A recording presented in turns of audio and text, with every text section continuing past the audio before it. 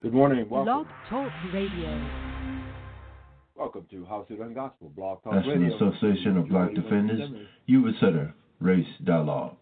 2-1 in favor of the resolution, which requires the county to eliminate any policies that harbor racial discrimination.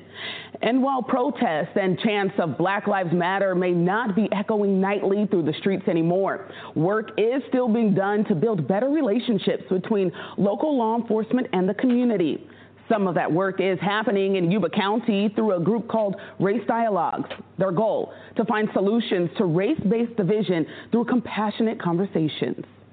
Black Lives Matter! We stand together! The chants, marches, rallies, and sights of fists in the air are no longer visible on a daily basis here in Northern California. But calls for racial justice continue in the form of discussions. Race Dialogues, a group of 8 different people with 4 common goals: create a learning community, deepen understanding of systematic racism and its effect on today's institutions, culture, and beliefs, improve skills in countering racism and organizing for racial justice, and network in a way that strengthens and expands outreach, influence, and effectiveness in overcoming systematic racism. I spoke with 4 members: Joyce Pope, founder of the Tri-County African American Alliance; Yesenia Kachu, student support specialist at Marysville Joint Unified School District; Nayati Melissa Cleveland, community activist; and Susan Allen, teacher and author. The group says Race Dialogues is paramount for individuals to heal and move forward. This is the time. This is the moment. We are here now, and we need to look this issue in the face, and we need to have those dialogues, and we need to grow from that experience, because we all can agree that it is a really uncomfortable time. It is a real uncomfortable experience to reach out and have those kinds of communications. But we know as a group here that our community can do that. The emphasis that I want to bring out in this is building the bridges between communities, people, individuals. We all have different backgrounds. We all work at different places and have lived in different areas. We have such an array of diverse backgrounds. Even with me and Joyce having the same racial background on the outside, you know, we still have different upbringings, different experiences. So I think the race dialogue is not just good for cross races, but it's good for us inside our race too, to understand different points of view. My goal is to propagate an understanding of what's happening with systemic racism in our country. Taking a proactive approach, the group has already held successful roundtable discussions between local law enforcement and the community, helping bridge the gap. Cleveland says it's led to more positive engagement from police at community events. So we've had Juneteenth. Things like that have been more publicized since then. The backpack giveaways that they've done for back to school, the police have helped the community in those giveaways more. So I do believe that it started bridging a gap. However, I believe that it was only a drop in the ocean. I believe that it knocked on the door, but unless we continue to do more of those, then it would have been for nothing. Race Dialogue says their discussions with police took place well before the death of George Floyd, who died while in custody of Minneapolis police. Floyd's death sparked months of unrest across the country and put a renewed spotlight on law enforcement's use of excessive force, violence, and racism. Since the incident, Race Dialogue says they've been working to schedule another discussion with their local law enforcement agencies. The hope is to come to an understanding so that what happened in Minnesota doesn't happen in their community. I expect more growth in the future because they were receptive to us before, and I expect the police department to continue to be receptive to our ideas, because these are ideas that are supporting the community at large, and I believe the community would appreciate that as well. Members of Race Dialogues have been hard at work these last few months. They successfully implemented a 4-credit workshop on the film 13th at Yuba College. Khalif Browder was walking home from a party when he was stopped by police. A galvanizing documentary which refers to the 13th Amendment of the U.S. Constitution, which permits slavery as a punishment for crime. We're going to discuss each part and how it pertains to today, how it pertains back then, and how it connects. They plan to offer additional panel discussions with Yuba-Sutter community leaders and law enforcement. They're also holding book discussion groups to enlighten the public on systematic racism. The goal is to pass along valuable information that will be sustained in the community for years to come. Race Dialogues does realize not everyone is open, ready, and willing to learn.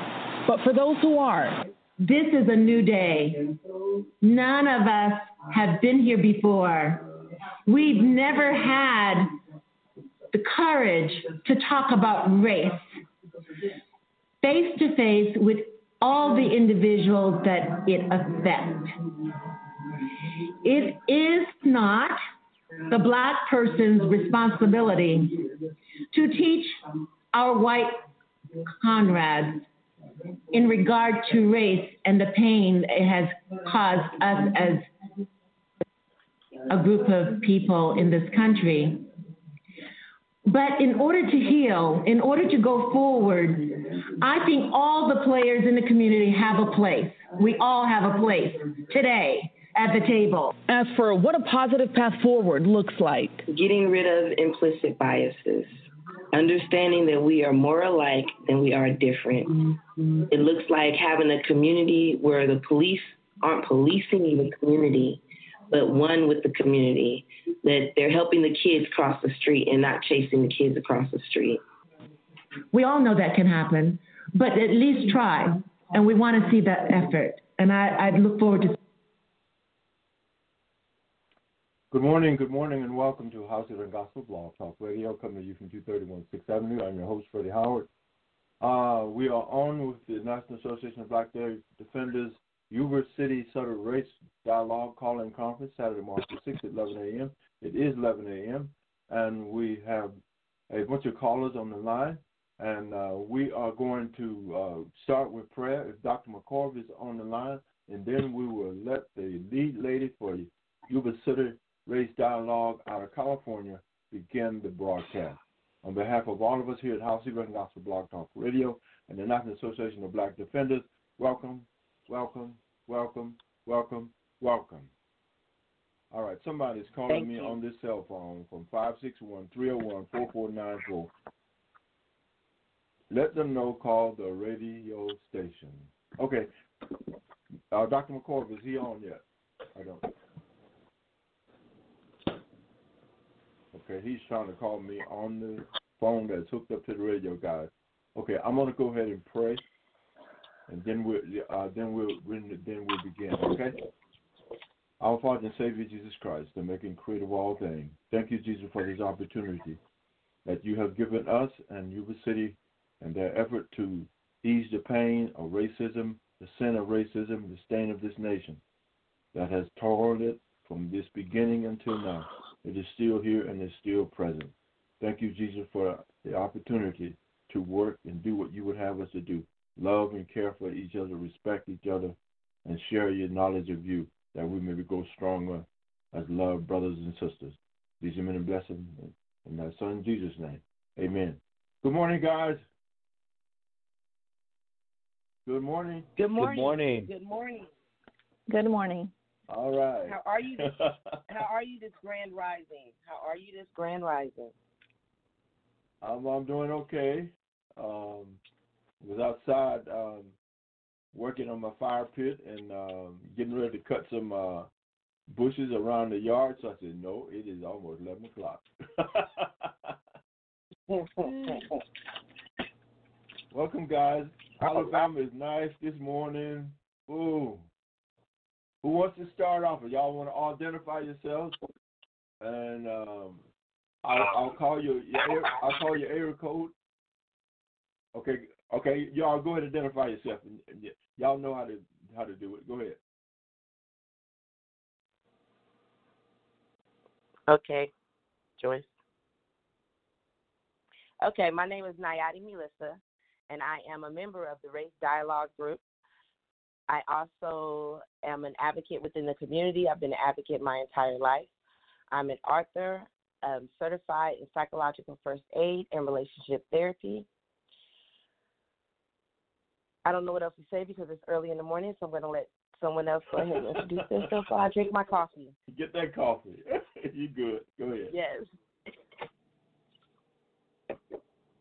Yes, my name is David Johnson, and I am a teacher in Yuba City. Have been teaching about 15 years, and I've also the last 3 years have been a locksmith as well. And am happy to be here this morning. It's good to hear your voice, Freddie, and to work together. Good. Yeah. Getting locks open the legal way. Go ahead. Next. Hi, my name is Yesenia Kachu. I work at a school as a student support specialist. I've been there. This is my, I believe, 7th school year at the district. And I just work with children in supporting any of their needs. Okay. Next, is that everybody? Hi, I'm Kareen. Okay. Go ahead. You can? Go ahead. Okay. I'm Kareen Harris from Yuba City, and I'm a college student. And I'm just part of the group because I think it's important to talk about these issues and make meaningful changes. So I'm glad to be here. Okay, all right. Good morning. My name is Joyce Pope, and I am a member of Yuba-Sutter Race Dialogues. Prior to my membership with Yuba-Sutter Race Dialogues, I have worked with an organization called Tri-County Environmental Health Awareness, and we are a community-based environmental concern group. And part of what we are charged with is looking at environmental issues that impact our communities. And today, across the United States, no issue impacts our communities today greater than the issue of getting along and racism and the systemic, institutionalized racist systems that we have become woke to realizing as a reality. I have lived in this country all of my life, and I'm 70 years old this month, and I was not aware of many of the issues that exist, and I'm so blessed. Thank you, Pastor Freddie, for the reverend prayer that you provided us in guidance this morning, because we are all sisters and brothers under the spirituality and religion and our God Father. And we want that unification and coming together. But in order to bridge that situation, we have to reach out and establish communication with all of the players at the table. And that is what Yuba-Sutter Race Dialogue is trying to do. I have been a nurse for 18 years. Actually, I've been a nurse for 40 years, but I recently retired 3 years ago from Sutter County Health Department as a public health nurse in communicable disease.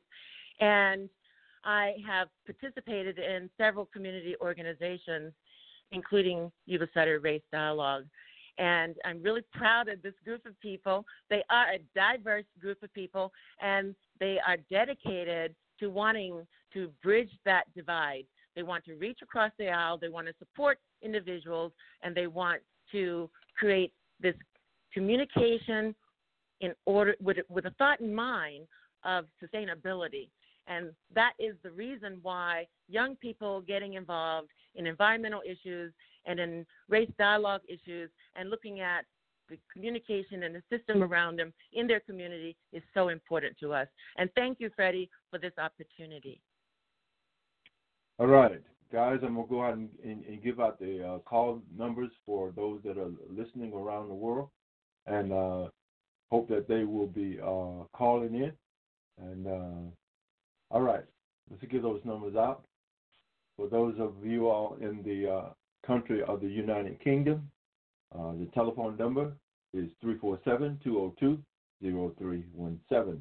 For those of you in the country of Africa, the number is still 202-0317.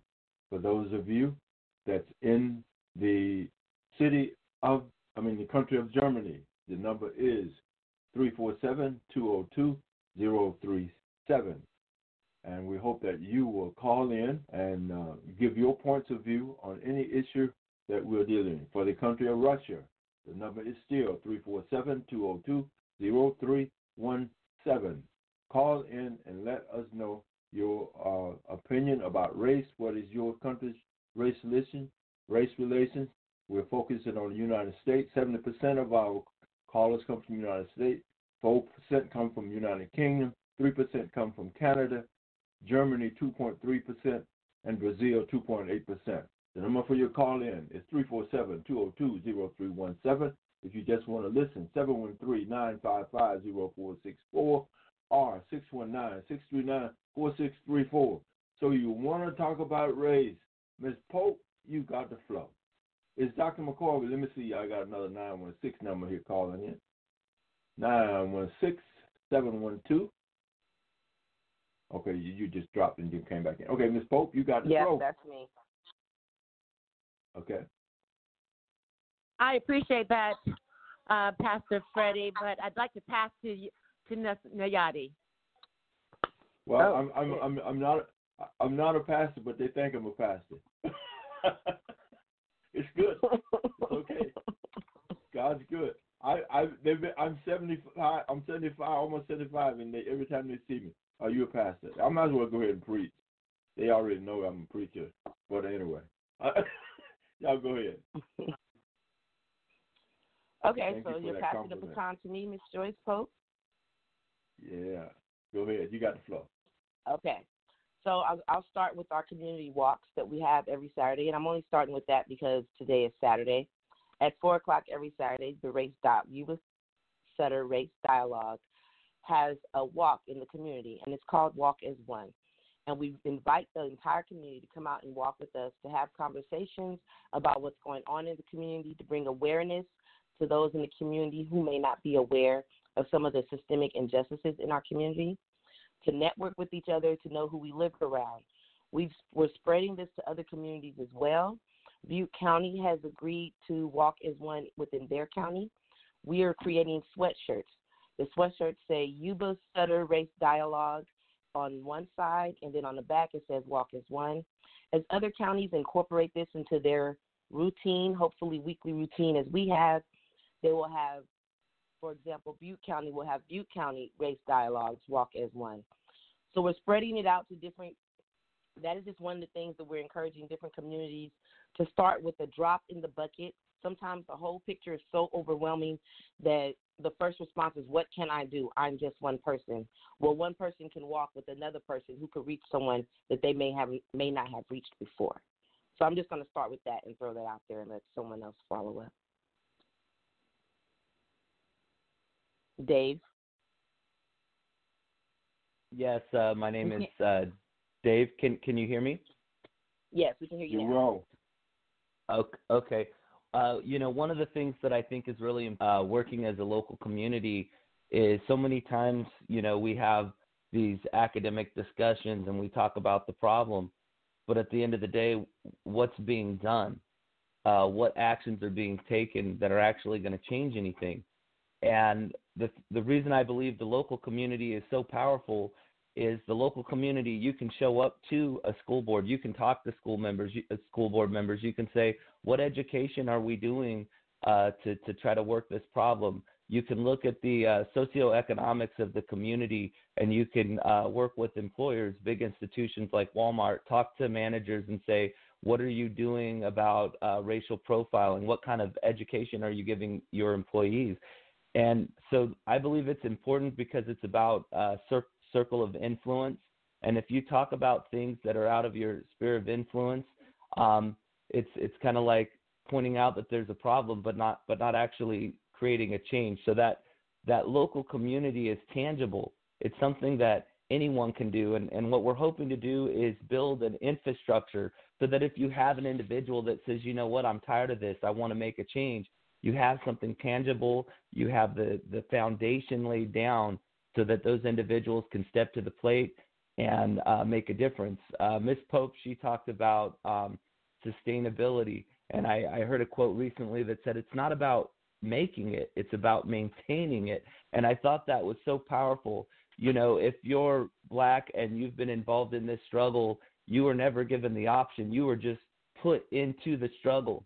And for anyone that wants to be a quote-unquote white ally or be part of the solution, it's about that sustainability. It's not about just putting a Black Lives Matter halo around your Facebook. It's about putting in the work that's going to actually make the change. If we are going to dismantle institutions of division, those institutions need to be replaced with institutions that bring us together and help safeguard so that we don't go back to what we were before. And I always think about my 1-year-old son. I always think about my 2-year-old son, and I think about the students that I work with.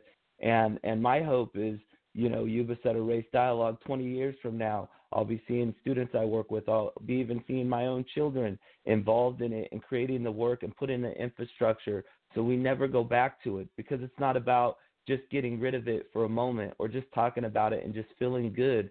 It's about creating and establishing a system that creates that justice amongst us, that creates the discussions amongst us, that creates the sustainability that maintains it, so we never go back to what was.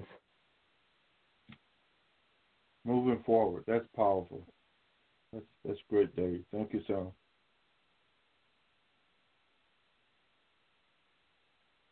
Next speaker, you got the flow.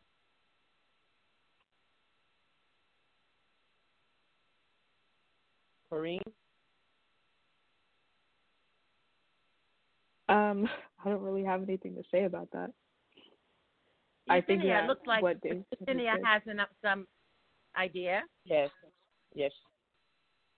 I want to add on to that, and with the walk as one, that's exactly what it is. It's a unity of individuals, just like we had come together, and we're very much, even though, like Nayati says, even though there's we share sometimes the same race, we all come from different backgrounds, and part of this walk is to have these conversations as we're, getting our exercise and building connections with people who want to be involved and don't know how to start. We're here to let them know that, you don't have to have the right answers or know which way direction. We're all here. We're even us as a group, we're trying to figure out how we could help ourselves and others around us. And that's why I enjoyed that we have this walk, because sometimes if we join groups, it kind of feels overwhelming. And so this is an easy way or a way to get into that door of learning about systemic racism or any other injustices that we have had here in our country.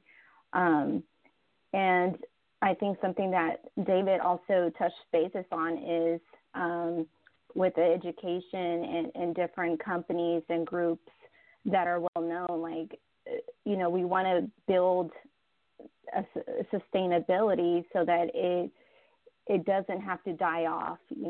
Many times we get groups or alliances, and then after protests die off, after certain things start dying off, the work isn't being shown, and we're here to say that we will continue doing the work, because that's just part of sustainability, is to continue doing the work and learning. As times change, laws change, we need to be updated with all of those things, infrastructures, and so part of, sustaining something is to continuously do research and work in it. And I think that we have such a great support within each other here in our group that, we kind of add fuel to our fires, like spark that interest, spark that passion. And that's what's really awesome about our group, is that we have a lot of support with one another, and people who join our sessions or walks will see that, and, hopefully they know that they have the support of us to also, keep them going.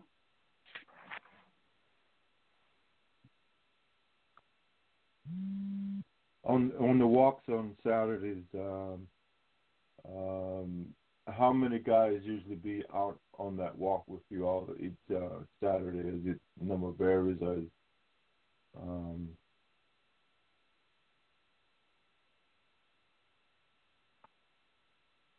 Last time, I think the first. Go ahead. The first walk that we had. This is Corey. Sorry.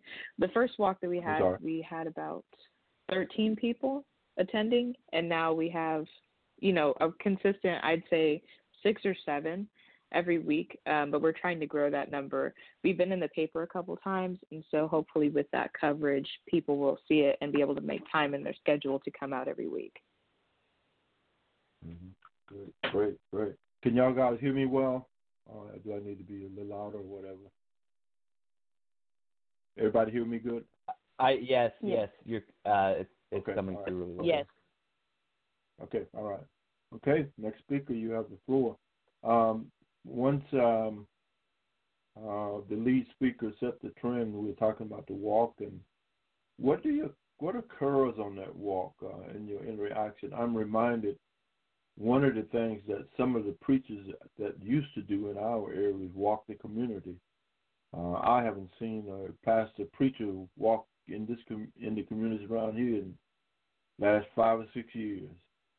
That's why maybe things are going awry. But talk about what occurs on those walks. In other words, you going out and you have a banner of bridging the gap or breaking down the barriers of differences in racism. Anyone that wants to talk, please go. So this is Nayati Melissa, and I believe that it's very interesting that you bring up the pastors and the preachers walking in the community, because that is the first thing I thought of when we created this walk. Because when I was young, I was raised in the Bay Area, and when I lived in Richmond, everyone knew the pastor and the people of the church because they walked the community. They made sure that the dope fiends were fed, the homeless were fed, the kids were clothed. If the church had it, the community had it. And that is part of my motivation on the walks that we take. And then when we're on our walks, we discuss things that are happening within the community.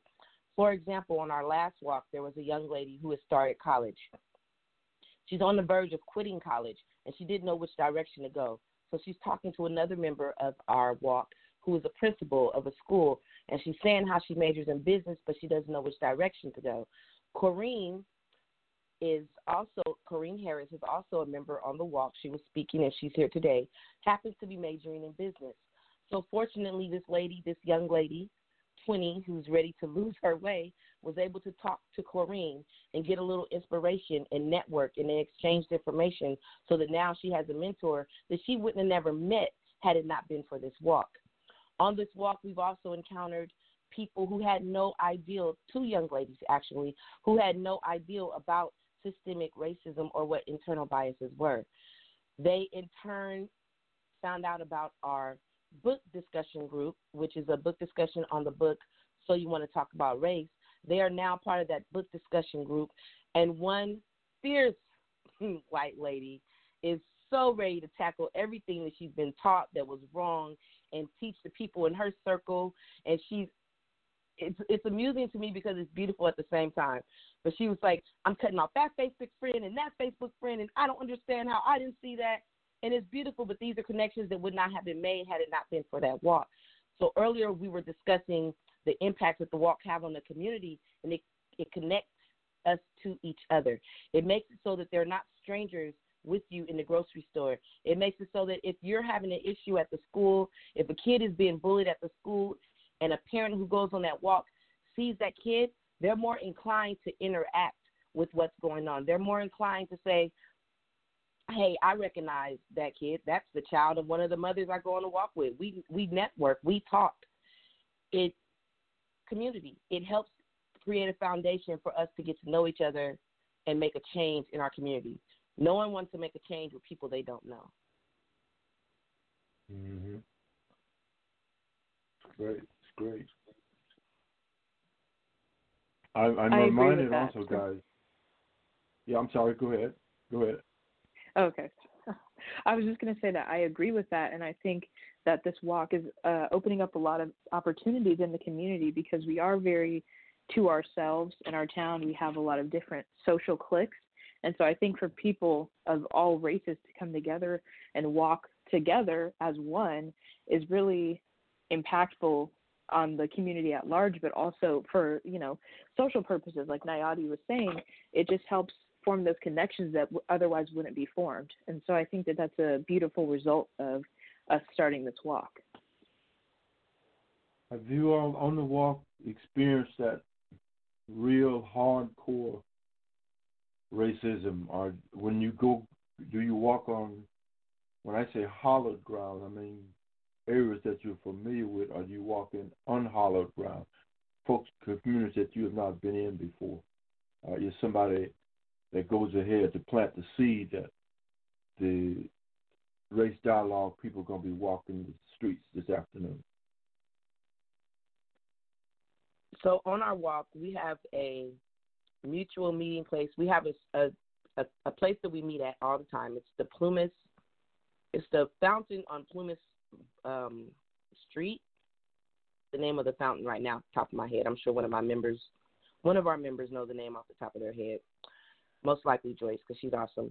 But we meet at that fountain every week, so everyone knows that there's a meeting place, so no one has to look for us, wonder where we are, search for us.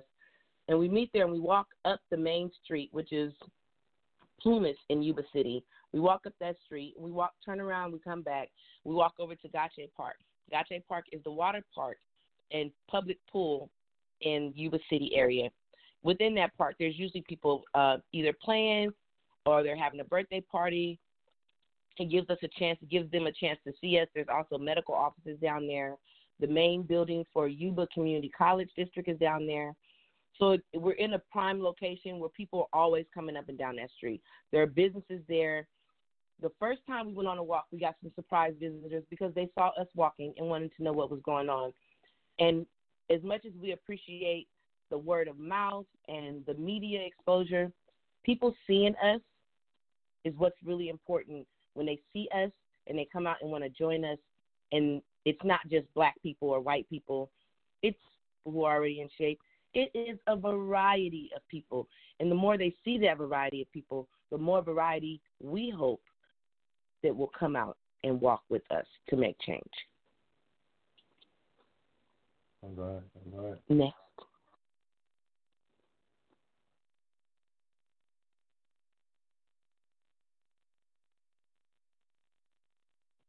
Okay. I think also too, what's powerful about the walk is that we're building those relationships and we're networking. Maybe we meet someone that's of the right mindset and they're a manager, or they know of an opportunity, or they know of a grant. And so what we do is we also start to build potentially a socioeconomic base of people that are of the same mindset. And so what begins to happen is what we're trying to do is we're trying to build and recreate different social norms within our local community that says, hey, if you are of the same mindset, if you are of a mindset of justice and dignity for all people, there's an opportunity, there is an economic ladder to climb, and it's working together in that way with that value system that is part of what we're hoping to do. Mm-hmm. Let me ask you guys this.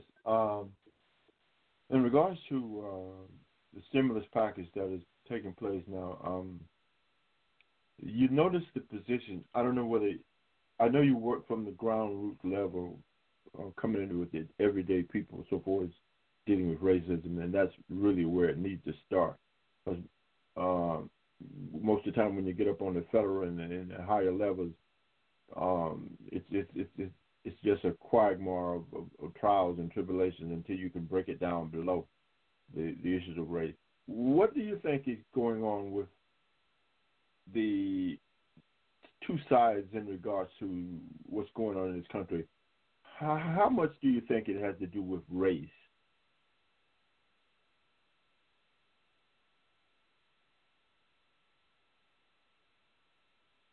You mean in regards to some of the protests that we have, or? Yeah, what I'm saying, this division, the resentment to work together to accomplish stuff for the people of this country. How much do you think that has to do with race? And but just the quagmire politics. I think the pandemic basically has put a magnifying glass on what already existed, and I think that social media and technology has made, with cameras and everything, accessible for everyone of all socioeconomic levels.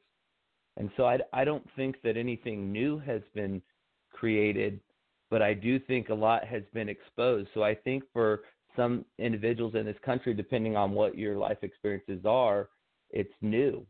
And you're like, what? All this is going on. But I think there's some individuals that have lived and seen enough to say this has been going on. And that's the opportunity that we're hoping to build on, to create the awareness to help spark the change. Mm-hmm.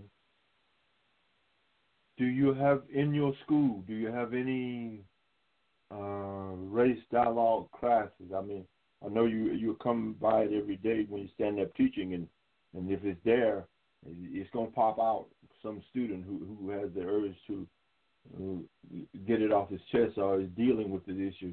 But do y'all have in school something set aside specifically dealing with the issues of race?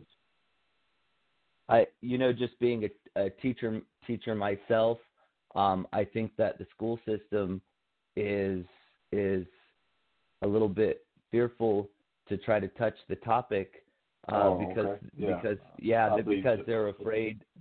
Yeah, so that's part of it, but that's also what we're hoping to bridge.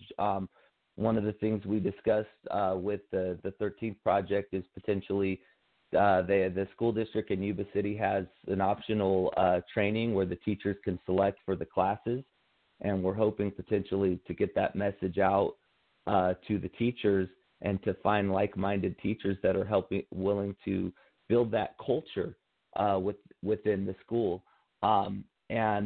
So these are things that are really important, because if you don't acknowledge what's going on, then you can't fix it. And I can tell you as a teacher that has seen things firsthand that there's a lot of stuff going on within the school system, and I think the awareness is not fully there. I did do a training where we had a guest speaker that was talking about statistics in regards to suspension rates and how Black students have higher suspension rates. And after the meeting, there was a teacher that said, "Oh, I liked the meeting. Everything was good except for all that stuff, that phooey about injustice in the education system." So she didn't see it. And this was before George Floyd. Now, what was interesting is after George Floyd, that same teacher I saw had the Black Lives Matter halo, and so I think what's important is to really connect the information and the knowledge in a tangible way, which is part of what we're hoping to do, one step at a time. Okay, one issue that I look at, the reason why this occurs, guys, is that we tend to think that, okay, say for instance, spiritual things, religious things, and that are teaching kids about behavior and things in class, stuff like that, all that should take place at the home. And we are fearful of encroaching on parents' responsibility to do their own job. When I say your job, parenting, right to parent. Some people don't know how to parent or to deal with children. But do you think in our society, our fear of encroaching on parents' territory towards their responsibility to make a young student, able to come into the classroom, sit down and be ready to learn, or deal with issues of race in an open dialogue, is the fear why we won't go there? Those that are in positions where you can go there. This is Yesenia.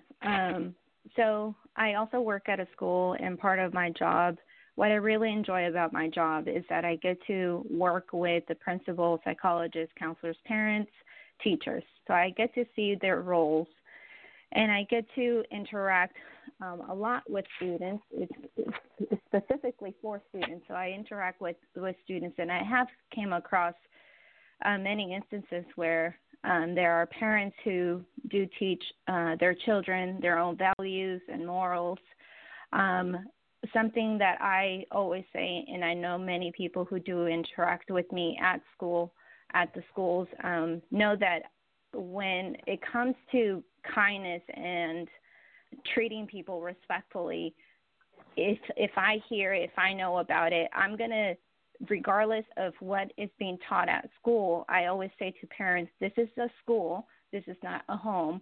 And here in school, we are going to be teaching students how to be compassionate beings and how to be kind and respectful towards each other. A little bit more about the previous question that I wanted to add on to that. A lot of people at the district where I work at are aware that there are a lot of issues, systemic issues, not only in our laws, but also in education as well.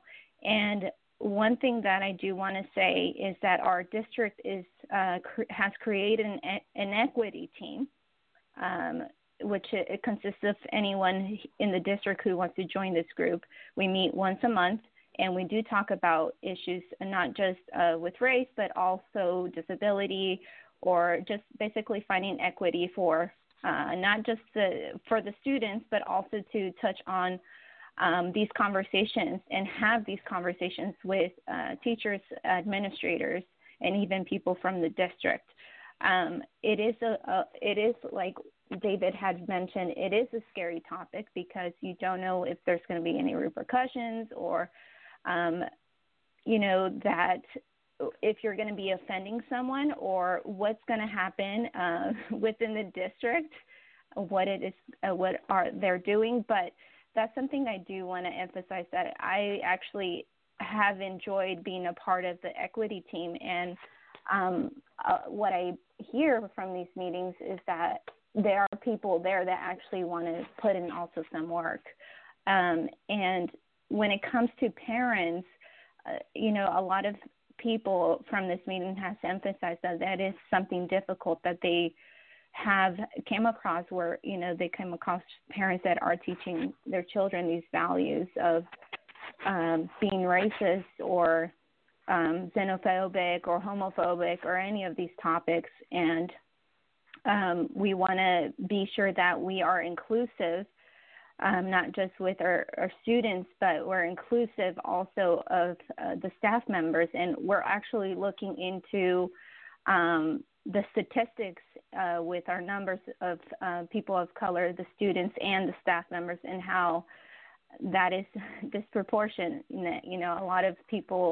A lot of students in our district are minorities, and a lot of our staff members are white folks. They're white people, and we are aware of this. We are talking about it, and that's the beginning part of it, and that's something that I am proud of saying is, there are steps that are happening, and on my own individual work and being in this group that's why I joined this group, is because I've lived in I grew up with this district with their educational system, and now I'm working in it, and I have seen a lot of injustices as a student, and now as an adult working there, I still see them.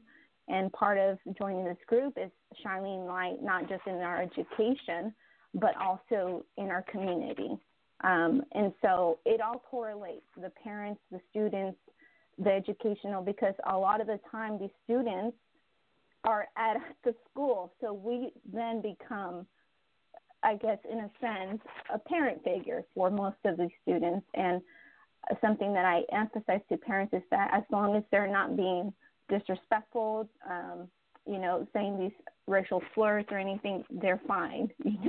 We're just not going to promote hate or disrespect, and that's part of something that I enjoy doing at the school, is teaching these students not to hate each other for their differences, or at least not to show it or demonstrate it in the school. I hope that I instill some of that into them, and as they get older, I hope that they could reflect on the words that I do say to them and hopefully change their ways. It's just about creating that relationship with students, but also the people in our community. And I feel that's where a true change happens, is building those relationships. All right, that's great. Go ahead. If I may, I wanted to go back really quickly to that question that you asked about the stimulus check and, the economy and politics currently. This is Corey, by the way. I think that whether or not something is overtly stated to be about race in this country, oftentimes it is. And I think that the stimulus check is very indicative of that. I think, if you look at the Texas power outage and stuff and how Texas was saying they wanted to secede from the country a couple of days earlier, then when it affects them, they're calling on the government for assistance. It's always, the double standard situation. So if we look at COVID-19 and how it's affected mostly people of color, obviously there's going to be some hesitation to providing assistance for people of color based from the government. They don't want to give out money because it's going to us. And I think that that's very evident because it's, it's being held up. They're not wanting to provide it. We're debating for $1,400 for weeks in a row.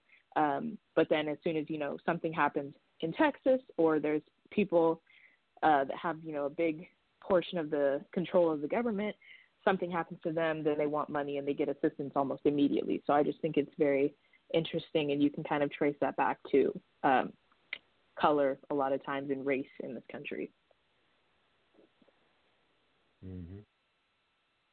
One of the things that me as a young black man, older black man now, and what I've experienced in this country is that my mom and my family and us, we have been blessed to have what he call great interpersonal skills. In other words, I know how to communicate with you, I know how to talk to you, I know how to interact with you. And if you are racist or indifferent to me, I can tell it instantly. You don't have to say a word. You don't have to do anything. It just, my spirit knows it. And I have never been wrong about how people feel about me or what their objections to me are. But one of the things that I do as a person,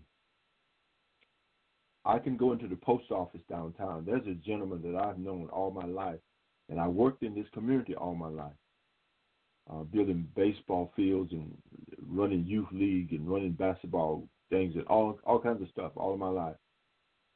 And this gentleman promised us when we were building a baseball field and a concession stand that he would make a contribution. I bet you I called him 25 times, and he always said the same thing. So finally, I just gave up on it. I continued to press him. But when I go in the post office, I knew that he was a racist, and I could tell him. When I go in the post office, I make it my business that this particular white gentleman speaks. I speak to him until he speaks. And I'm hostile like that when it comes to racism. I take it on. I don't play with it. I go right at it, and when I sense it. But I think one time he came in, he spoke without me prodding him to speak. Now that ain't that's the spirit speaking. I don't know if any of you guys are like that or whatever, but I may be going too deep. But the thing of it is, racism is a sin, and not loving and caring about each other, and feeling that you are superior, and that this particular person or that particular group has not the right to vote or whatever.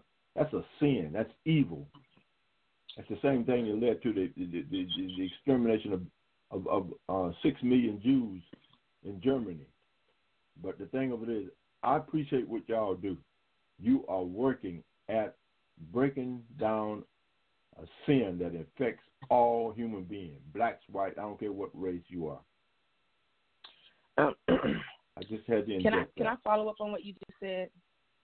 Yeah. This is Nayati. What you just said was so profound. It's more profound than I think you realize. So what you're discussing right now that happens in the Black community is part of what is known as epigenetics. We don't have the privilege to not know what the next person is thinking before they think it. From the time we are born within our community, our parents are teaching us what to watch out for. Because us not watching out for, us not recognizing or paying attention to those personal cues, the eye movements, the gesture change, the body language, could end in our death. No exaggeration, no pun. It could end in our death. We grow up with this. Me, my sisters, my brothers, we have this. And to meet people who don't have it seems odd to us. But ironically enough, when I meet people who are not in that community, who have not been raised within that community, they have no idea. They say things like, how could you tell? You didn't see what she said. You didn't see how they looked at us. You didn't notice the change of energy when we walked in the room. But we don't have don't have the privilege to not have that sixth sense. And yes, we don't have the privilege to not have that sixth sense. So when you talked about walking into the post office and you speak to the man and you make sure to make your presence known, that's also something that's been embedded in us. And I was just telling my niece this the other day. I said, I had to come to a realization, and I had to own part of my personality is I'm a little passive-aggressive. I say, and part of my passive-aggressive comes out when I get into an elevator or go into an establishment and I notice that a person who is not of my color or my nationality or background does not want to speak to me or acknowledge me. My first instinct is to say, hello, how are you doing? I said, and if I'm in the elevator and they don't speak, I said, I get real evil with it. How are you doing? I love your earrings that you have on today. Your dress is absolutely stunning. And I'm going to compliment you until you speak to me, because I'm not going to allow negative energy to stay in my space. So we're going to have a positive interaction. Before you leave this elevator, you're going to smile. You're going to remember me, because I'm the one that made you let go of that negative facade you had on when we first stepped into each other's presence. In other words, I'm the one that made you raise your shield, and I'm going to tear your shield down. And I'm going to help you tear it down. Exactly. Yeah, I agree. And I think that within the world that we're in, there's a lot of people that disguise their hatred with religion and stuff like that, or they'll say that they're Christian or they believe in God and all this stuff, but they say things that are so evil and, like how you were saying, sinful. Racism is sinful. And my aunt, this is an anecdote, had a job where her boss was trying to say something racist about Black people. And she was telling him, okay, you can have your opinion on this. I'll take heaven, because there's not going to be any racists in heaven. And that always stuck with me, because people think that, just because they say they believe in something that they're going to get to the good place. But if you pay attention to the Bible that you believe in, God talks about how he's not a respecter of persons and how it doesn't matter what you look like. So I think that people need to check themselves and, get that reality that, hate is not in there. We're not called to hate each other. We're called to love each other. And that's a big thing that I think people are missing. So whether you're religious or not, you need to love people and you need to treat people the way you want to be treated, I think. This is Yesenia. I want to add on to what Nayati and Corinne were saying. I also have had similar experiences. I'm Mexican, but was raised here. And so there's a lot of farm workers here in this area, a lot of field workers. And so my father, God bless his soul, he brought us here, all 7 of his children and his wife, to start a family here in Northern California. Most of us, half of us in our family, worked at the fields. I was too young to work at it. By then, they had established fairly good jobs. But something that I have also experienced in this community is racism, and about the non-verbal, but with the body language of racism, that it exists. And I think it comes across many, Black, Indigenous, and people of color experience this, and they know what it is. But I didn't know there was an actual term for it. So thank you, Nayati, for giving us that term. And it exists in people who doesn't fall under racism or haven't experienced true racism, won't know what we're talking about or what we experience.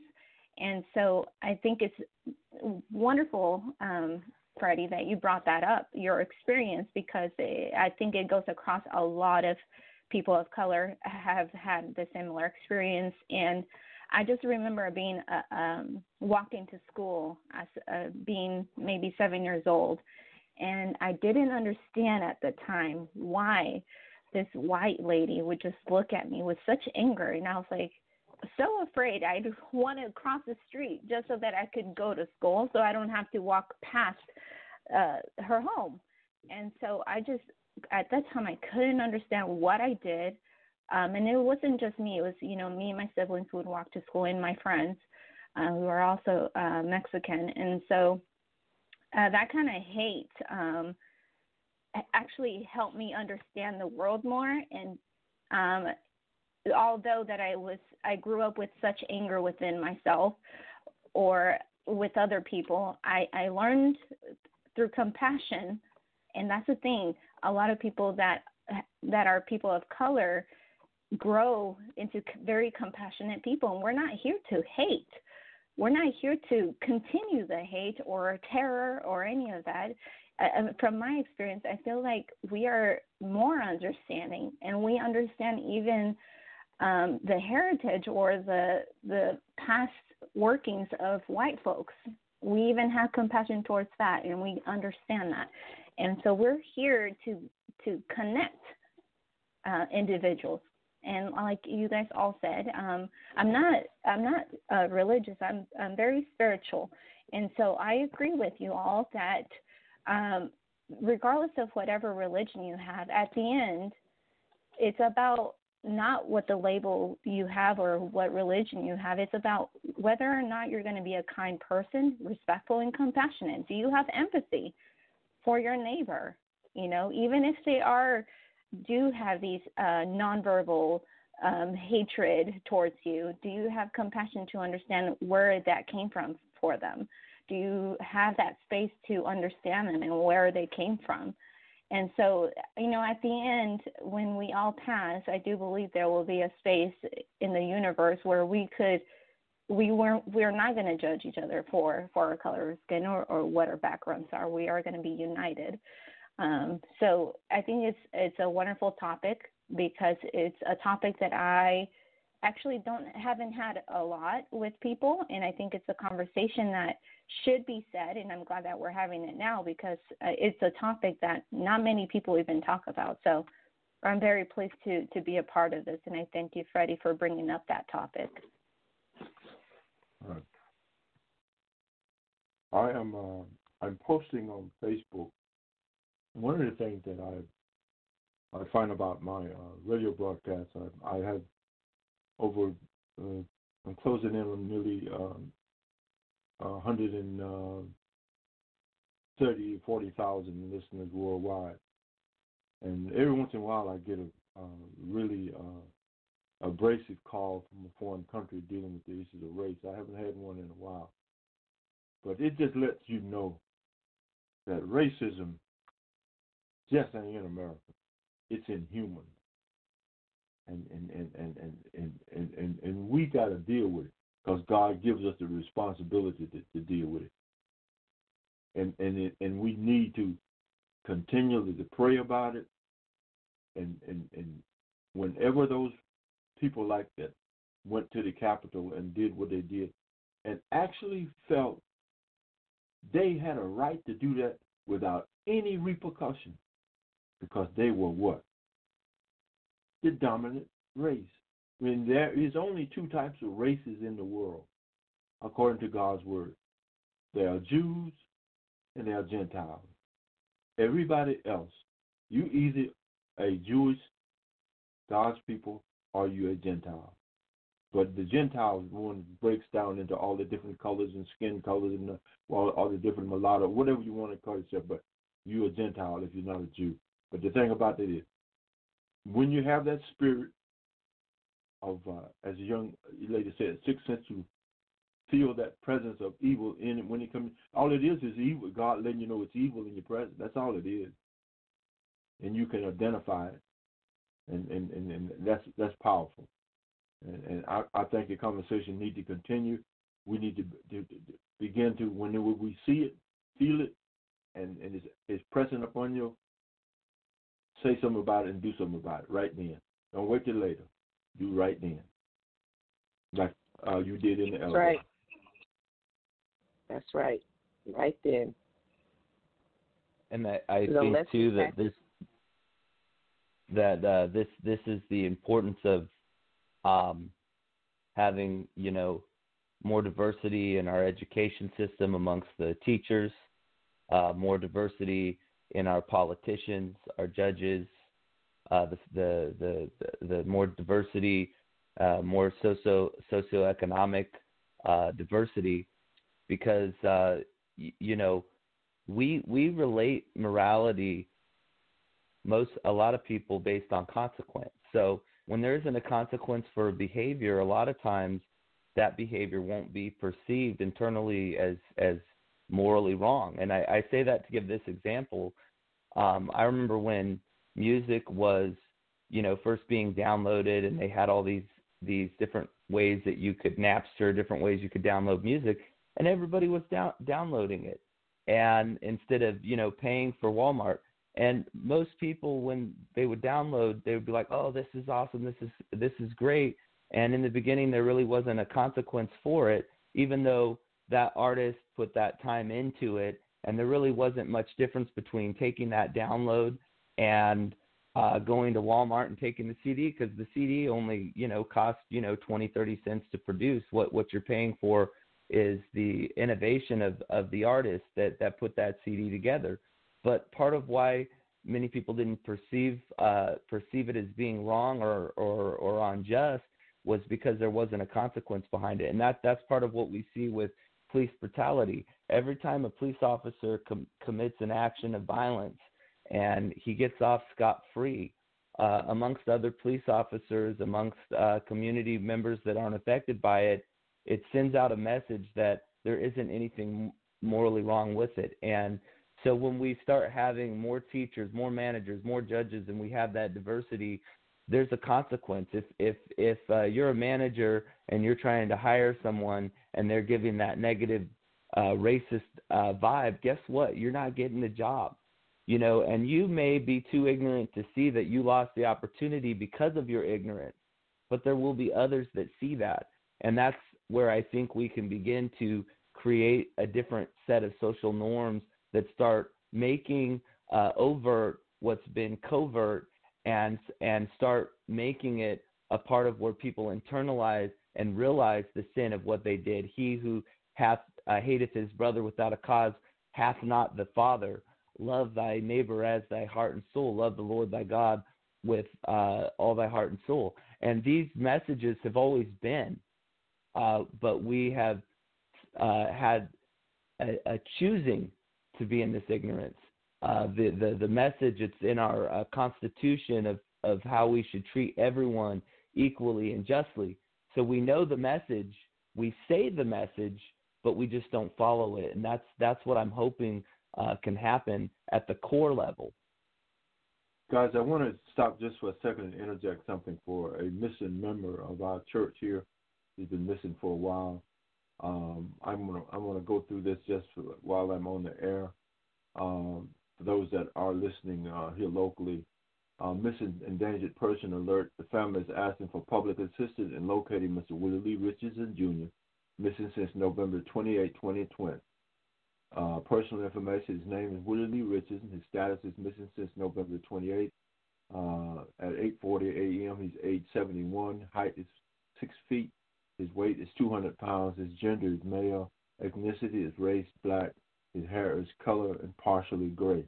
There is a $2,000 reward offered for anyone with information reading to the whereabouts of 71-year-old Mr. Richardson. If you have any information regarding Mr. Richardson, please contact the Monroe County emergency number 911-251-575-2911. 251-575-2911. Monroe County Sheriff Office at 251-575-2635, or his sister Betty Madison, 251-282-9335. Brother Richard is a member of our church, and I had the opportunity to work with him in building a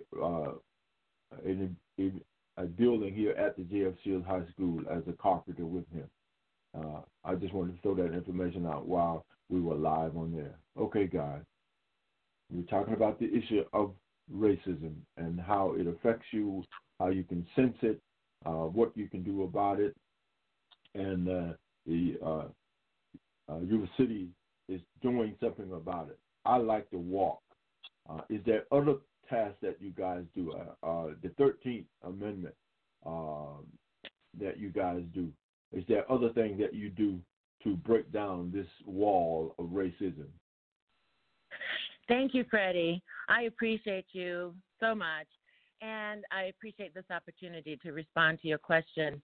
Not only are we holding the walk on a regular basis in the community, we are also providing the presentation to the community around the movie, the film documentary, 13th. And in that process, our original goal was to provide the local college, community college, Yuba College, with 4 credits through their professors, credit in 4 presentations around the film 13th, which has community dialogue or student dialogue and discussion related to school to prison pipeline. And it is a very moving, very effective documentary that deals with facts and data about our history in this country regarding racism, and even more, the embedded policies that have been developed that reinforce that racist position in our communities. Because we planned that function event for the college, we decided to take advantage of Black History Month opportunity up to the community to participate in those discussions around this film on 4 separate events. We're breaking the film down in 4 parts, and we have done our first presentation during Black History Month on the 13th of February at 5 p.m. via Zoom. We did our second presentation to the community on 13th on Zoom on the 27th of February, and we're now planning our third presentation. And although Black History Month is over, we believe that Black history and this issue of racism deserve the audience of continuing to talk and discuss about this as we look into the future. I think that these issues need to be addressed on a regular basis. Therefore, we have planned on the 13th of March our third presentation to the community around the film 13th at 5 p.m. on Saturday via Zoom. And we also have planned the 27th of March, our fourth presentation to the community around the film 13th. And we're excited about that. However, I cannot leave the subject without including the fact that, as Nayati mentioned, there are issues across cultures and there are issues within cultures that we're looking at in regard to this issue of racism. And I have to admit, I am someone who may not have that sixth sense. I may not have that sixth sense because we are also victims of the propaganda that have been bombarded in our communities on and on, especially in the last 4 years. And that bombardment of propaganda introduces you to information that's the visceral level of your own being. When you're listening to propaganda, it appeals to individuals on a mass measure, their sense of right, wrong, loyalty, humility, and racism. And the individuals who are having this one-way conversation through propaganda to the community, to the masses, are able to change lives. They're able to change minds. They're able to impress upon not only white individuals, about how they should think about the black community, but also the black community as well. We are not immune to the propaganda when you are bombarded again and again. You're not aware of your active participation in that process. And therefore, you can take on some of this content, not realizing you're carrying from the originator of that propaganda. You're carrying that message, whether it's a right message or a wrong message. However, that is what you become a part of. And I remember when I was in my 20s, and my mother and I was in a fish market, and across the counter was a white lady that we were ordering fish from. And my mother said, Judy, you work across the street there at that restaurant. Why don't you go and say hello to her? You haven't seen her in a long time. And as I started to respond to my mother, the white lady across the counter interjected into our conversation and said, no, now is not a good time to go over there. They're busy. You should choose another day. And I said, oh, okay. And my mother gently tapped my knee and said, go on. I was halfway across the street when it dawned on me I was going to respond to someone across the counter that wasn't even in my conversation about what I should or should not do. I was incensed. But I was already across the street, and it was a moment in time that I'll never forget because I realized that I was being impacted by someone that did not know me as to what I should or should not do, and that was not right in that moment. And my mother saw the insight in that and gently nudged me in the direction to do what she suggested in our conversation.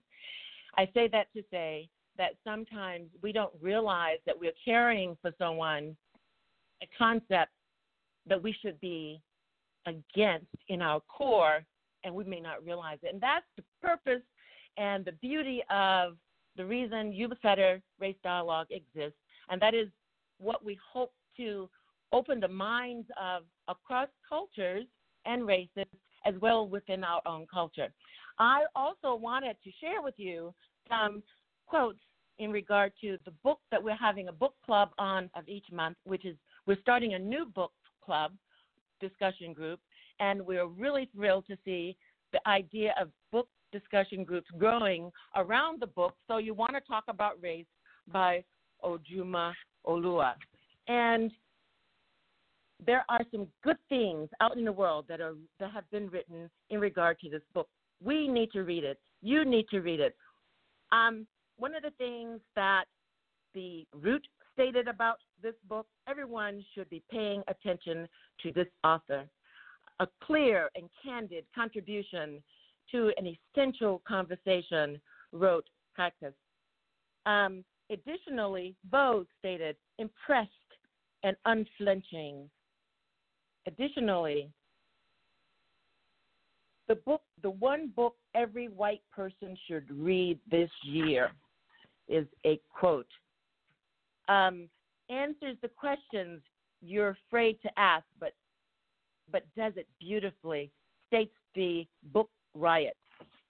Additionally, the Seattle Times states, vibrant, graceful, urgently needed, pulls the most exasperated of us back from the brink and reminds us what's to be gained from the discussion itself. Additionally, the Washington Independent Review states, white readers are going to gain insight, and readers of color generally will find camaraderie and a resource that they can depend on. We are using that book, So You Want to Talk About Race, and we hope that other communities will continue to start these kinds of book discussion groups across the country, and we're really thrilled that we're a part of that process. And we appreciate you too, Freddie, for allowing us this venue to be able to share with the public our ideas around racism and what Yuba-Sutter Race Dialogue is doing in Yuba and Sutter County, California. Thank you very much. I would very much like to make an offer to you guys. What you do on a day-to-day basis and the purpose, your vision, the things, I have the vision written into today's broadcast format.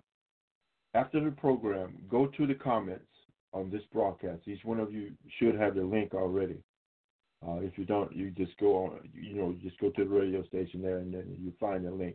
And go down to the comment stage and post your comments about the important elements of that you're doing, such as the equity team that's a part of a high school, or what you do on the second and fourth Fridays to walk through the community. What does that mean?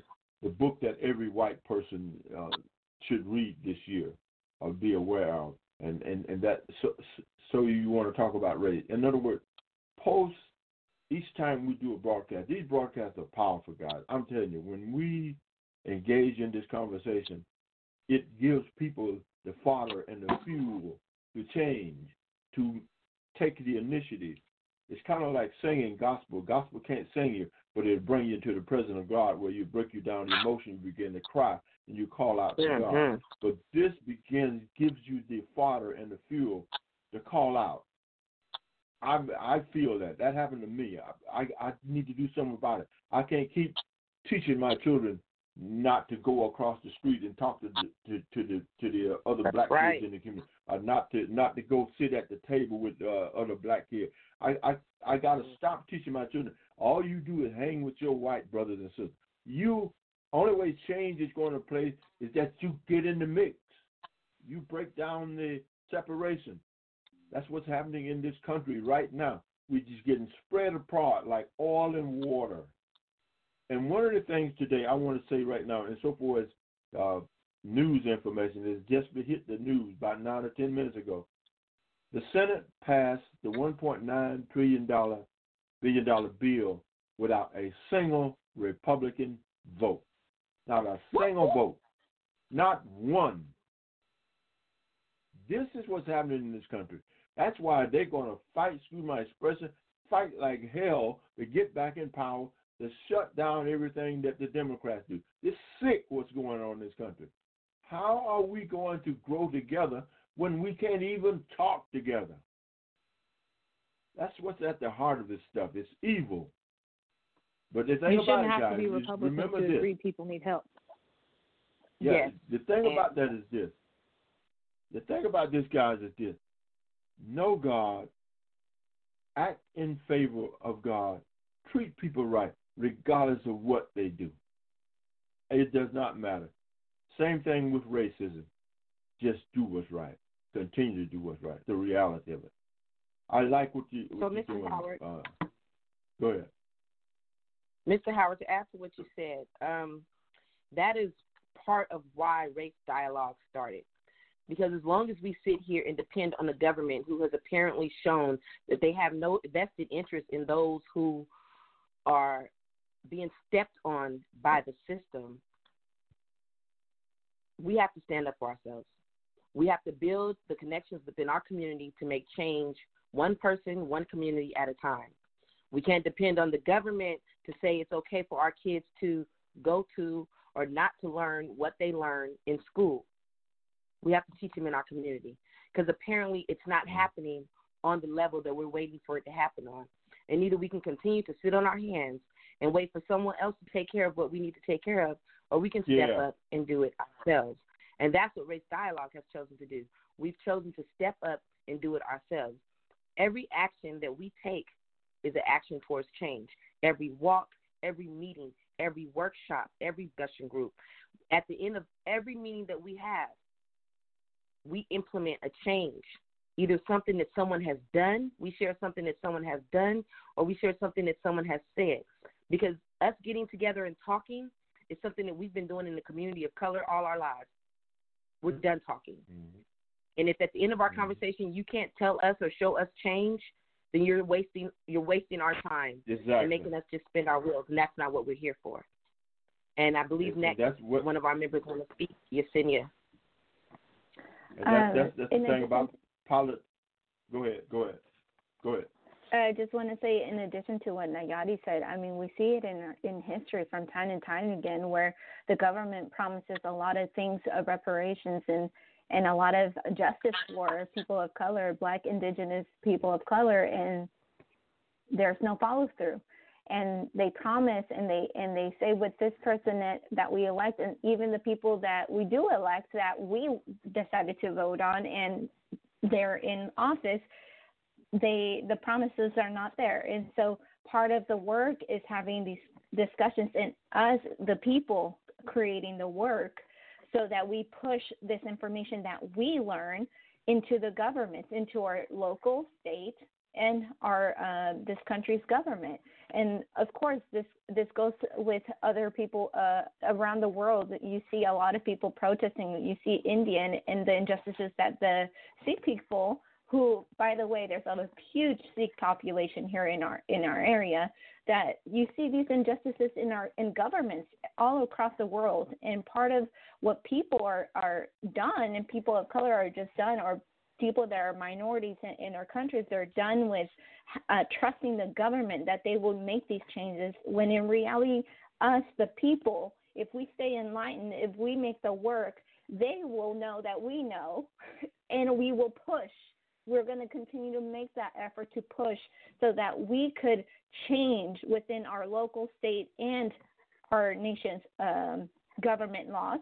And that's why you see now the push with George Floyd in the act that they just are they're working on passing. And so you see that these are not just from, it came out of nowhere. This is from hundreds of years that people have tried to just tell the government, tell people that this isn't right. Slavery isn't right, right? And so you still have people that believe that slavery is good for the purpose of their benefit.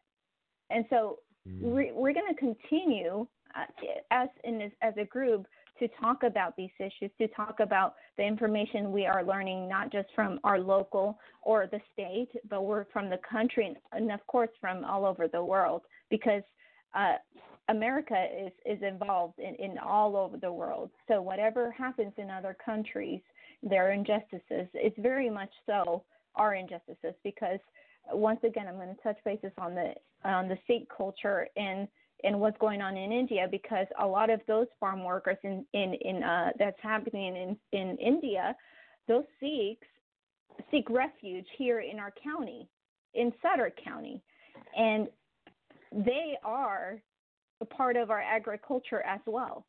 And so their work and our work, it's correlated. And people who believe that these things are not connected, there's actually a lot of work that one needs to find out to make that connections, because after all, we're all human beings and we all need to learn how to understand each other. And that's part of the work that we are doing as individuals and as a team, is to kind of understand in what the connections, so it's all interconnected.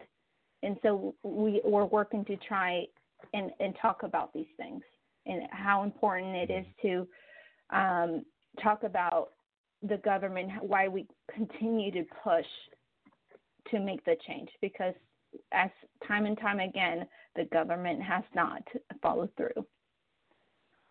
That's all I got to say. Before I forget it, the young lady that spoke about the equity team, in the comment section, give a brief synopsis, 3 or 4 lines about the equity team and what it's about and how it works in the school. You can't go into all the details how it works, but you leave a number where they can contact Yuba-Sutter Race Dialogue for further information. Also about the walk, give a brief thing about that and how you can contact Yuba City about that. The equity team for school, I really like that. I'm going to talk about that with my principal and people here in my community. The community walk. I would like to see that done in some of the neighborhoods down in Monroe where I live. And the book, so you want to talk about it. No, just post those things in the comment section. And before I go, guys, before I leave, I want to give you this link. If you got a minute, you can jot it down. HTTP, there's 2 dots, then 2 /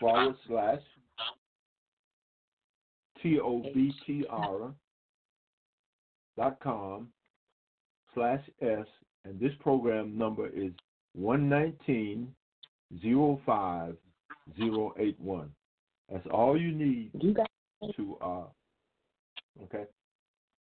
Okay, go ahead, guys. We got 34 minutes of live streaming time. What I wanted to touch on too is what you said about the political system. You know, if we look at the history of both parties, they actually used to be the same party, the Democratic Republican Party, and the first Democratic president was, I believe, Jackson, during the Jacksonian era, you know. And I think that the politicians are a system of us. It's a system of our society. So if we have at the core of our society racism and injustice, that's going to get projected out into the politicians. Yes.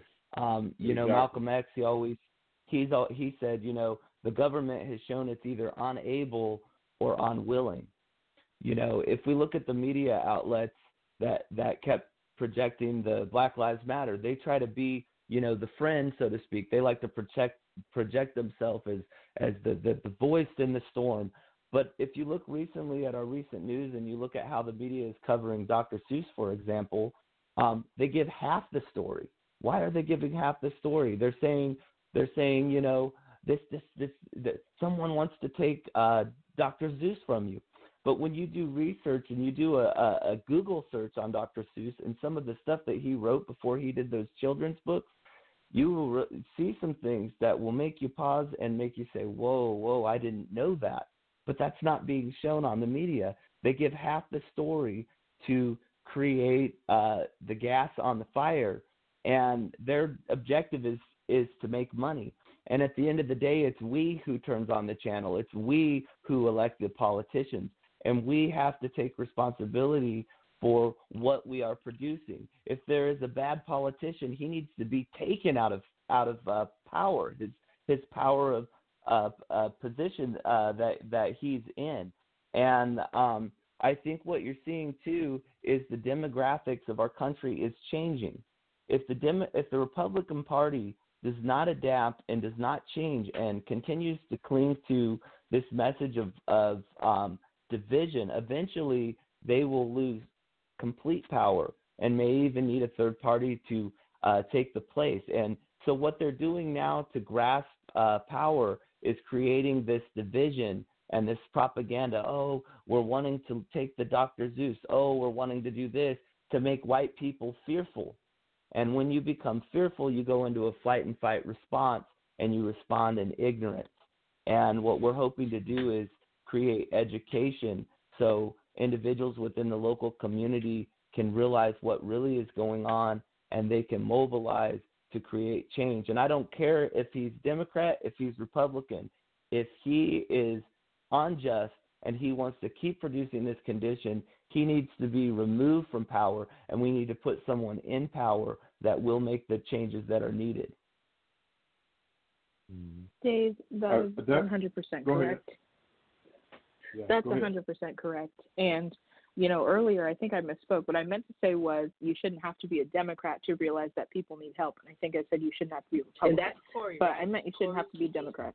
Yes, this is Corey. Mm-hmm. And I think that, and a lot of times when we look at politics and, you know, the world at large, we are conditioned to think that, you know, they want to help or that they have our interests. But that's not necessarily true, because if you look at it, that's just not how things are running right now. I mean, we got a new president. That's great. But the things that he said that he was going to do are somewhat already falling through, because there's only so much that we can get with the government. Like how Freddie was saying that we got 0 Republicans in on the vote. And I'm saying you shouldn't have to be a Democrat to, you know, see that people need help. I think politics have become too much about money and financial gain on the part of these senators and, you know, all this stuff, instead of actually seeing that they're in an elected position to help the people. That's what they're supposed to do, and they're not going through with that. And if you look at the news, like how Dave was saying, I wrote a speech about how there's only a few companies in the United States that own all of these news outlets. There's like 8 or something like that. And so, you know, we are conditioned by them to believe whatever they're saying. But a lot of the stuff that they're saying is made to get a rise out of us and to further divide us and to cause these issues. So to me, when I look at, you know, the things we're doing on a local level, like the Walk as One, I think that's extremely important, because if you're watching the news, and let's say you watch Fox News and then there's somebody else that watches CNN, those are two very different perspectives on the world and on the same issues, but they're completely written differently. One, let's say Fox News is written in a way to make you think that Black Lives Matter is a terrorist group, and then CNN is talking about how Black Lives Matter is, the biggest thing since sliced bread. So they're completely different. But if you come to the walk as one and you meet somebody who watches CNN and another who watches Fox News, you might come to the conclusion that we're both on a certain level being lied to, or the news is being exaggerated to get us to react, and we'll realize that we are actually closer in, humanity, and we share a lot more in common than we have different. And so I think that's why it's really important to have these book discussions and these walks and these conversations, because a lot of the things that we see through the media is written in a way to get a certain reaction out of us, but a lot of times it's not true and it's not accurate. Like, how is Black Lives Matter a hate group? We are trying to spread awareness for injustice, and we are trying to, ultimately this movement is out of love. We are trying to get people to realize that we are being neglected and that we need support. And, the media has twisted it as a way to benefit and profit off of, clickbait. And it's just messed up. So I think people need to pay attention and realize that what's on the news oftentimes is very skewed on both sides. Mm-hmm. Mm-hmm. There is one thing that I want you guys to watch, and I have did it in the last probably about a week or two. I've counted the times that I turned to Fox News, and they were had the shelf with the Barry Cuomo. Every time I turned, they were killing Cuomo on the issue about the nursing home and the supposed sexual abuse or whatever. That's something he was in. Elements of what you're talking about. Use your own mind. He was once in competition with President Trump and the issues of COVID, but here lately, Fox is trying to bury him. But the thing about that is the way media works. It's like she was saying, you need to be wise and be aware. Know that I don't care what the media brings you, overlay that with the power and the spirit of God's word. And the first thing that you do is to understand, even though you're listening to me right now, and we're listening to each other, but we are human beings. And guess what the Bible says about us? There is no good in us. We are tainted with the evil of Satan, the sin. So we have to temper ourselves to walk like we're supposed to walk. Otherwise, Satan will take you in the other direction. Take you to hell, sit you in, and go get the next person. So temper your understanding, your conversation, your walk, your talk with the words of Christ, how Jesus wants you to treat people right. When you overlay that with Christ, you'll continue to stand about and continue to fight. I like what you just said, ma'am. That's absolutely correct. I didn't intend to silence everybody. I know, right? I was looking at my group, and I'm like, okay, is someone going to speak? Because, I talk a lot, so I'm trying not to talk as much. However, I do have a lot to say. It's okay. So with the 13th workshop that we're putting on in the community, I'm going to go back and touch on that because people are still invited. We invite people from all over the world, and we have people from different parts of the country who have attended. I believe our maximum group, Dave, correct me if I'm wrong, I believe our maximum group was 24 members, 24, 25. Yes, that's correct. Yes. Okay. And in the workshop, when we break it down, I'm going to break it down to you and the audience. When we break it down into the 4 sections, each section, each workshop that we have addresses a certain part, a particular issue within the movie. The first part series addressed the Reagan era and the war on drugs. The series that we're about to do on the 3rd addresses the implicit biases that white women have against black men, internal fear that they don't recognize, that comes out in the things that they do every day, and it was set forth by the movie. Okay, the name of the movie escapes me. Dave, do you remember the name of the movie? Or you I finished? can't remember. Are you talking about not the 13th movie, right? Yes, no, the other one. The one that. Ooh, I can't remember that off the top of my head. For the fear that white women have against black men. It was shown in the White House when it first came out. It was called Cinematic. Oh, A Nation Reborn. Was it like A Nation Reborn? Something like that? Something like that. Yes, sir. Yeah. It's called The Birth of a Nation. A Birth of a Nation, yeah. Thank you, Corey. Birth of a Nation. A Birth of a Nation set the foundation for this fear that is still instilled in not just white women, but in the community as a whole, to where a black man speaks up or he says something and it is received as more aggressive, it's received as more volatile and more threatening just because it's coming out of the mouth of a black man.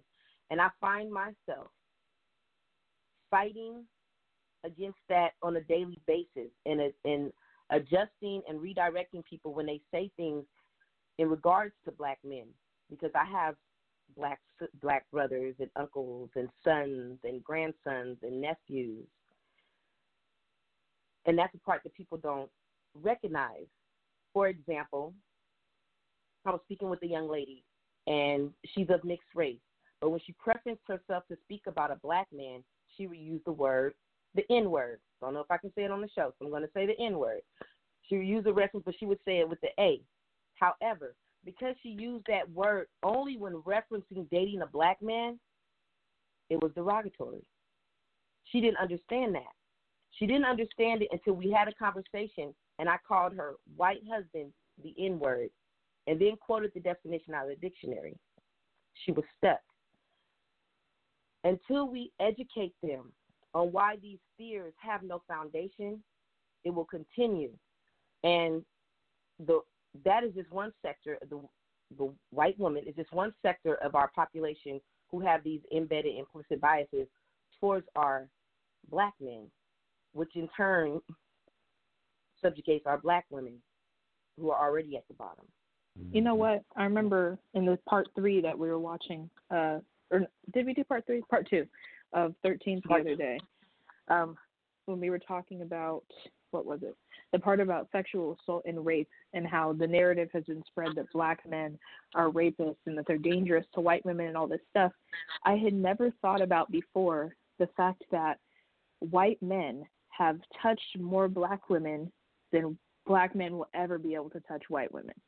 And that part really stuck with me because it just shows the power of media and the power of movies and the power of, influence. Like, to me, it is crazy that this movie, The Birth of a Nation, if you haven't seen it or heard about it, I highly suggest Googling it, gave way to so much hate that we still have, so many preconceived notions, so many stereotypes. I mean, if you look at the movie, the KKK started burning crosses because it was a cinematic choice by the director of the movie. He included that. They weren't doing that until they saw the movie and thought it was a cool idea, and now we still see the KKK today doing that as a result of the movie.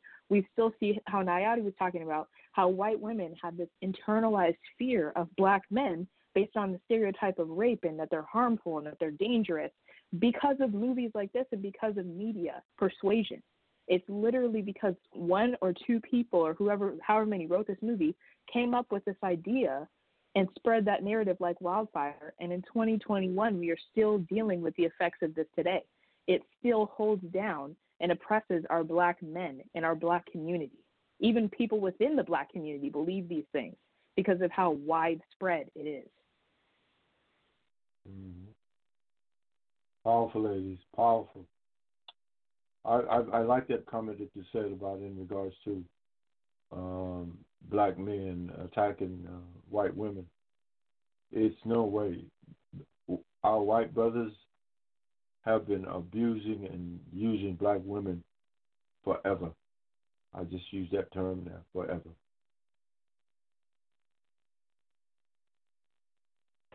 And yes, it is. It's a scary and it's a touchy issue.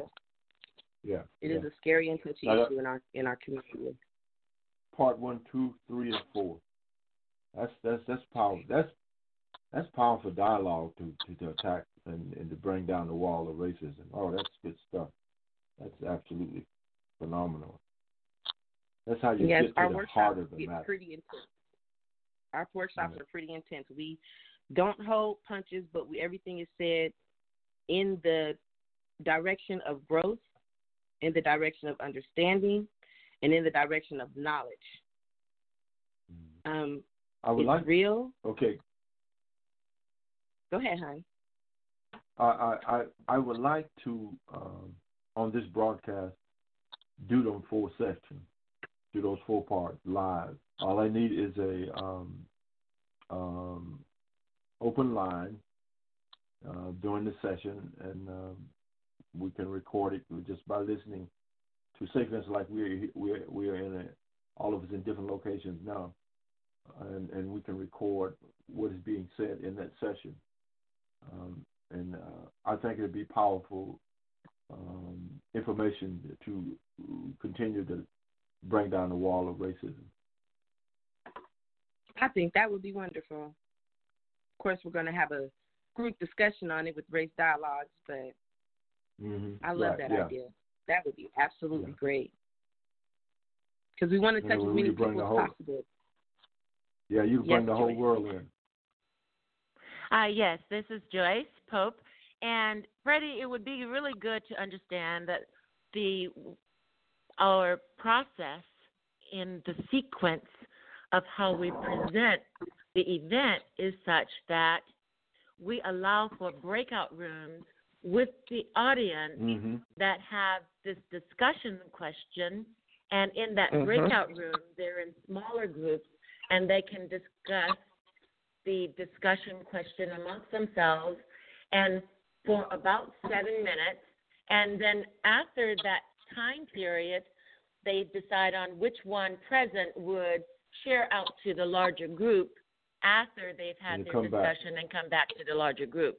Once that occurs is where you find out what each room focused on and what they came up with in regard to understanding what they observed during the filming, as well as solutions they may have come up with in a discussion group in regard to what the problem is with the question that they had to discuss about. So that process, it would be somewhat difficult to ascertain or capture those discussions since it's taken place in several groups simultaneously. I just wanted to point that out. Yes, that was great. Thank you, Joyce. Hey, guys, we're coming down to 16 minutes and 33 seconds on live streaming time.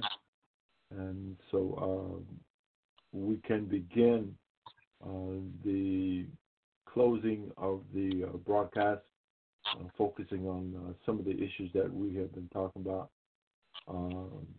I will mention a couple of them. One of them was the sixth sense of interpersonal skills of determining the issue of racism without a word being spoken. You can feel it, you can touch it, you just know it. And when the person that's exhibiting that, they can't hide it, they can't cover it up, they can't, because the spirit reveals it to you, and it hits you dead in the face. That was one of the issues. The other one was that the issue of equity team at a local school, something that you do every month. Whether it's up to the staff. Well, first your staff, you got to agree that they want to do something like that, and then you bring it to the school or your community, where people on the staff, teachers or whatever, whoever can come in and talk about issues that they don't cover in the classroom or that they're afraid to deal with in the classroom.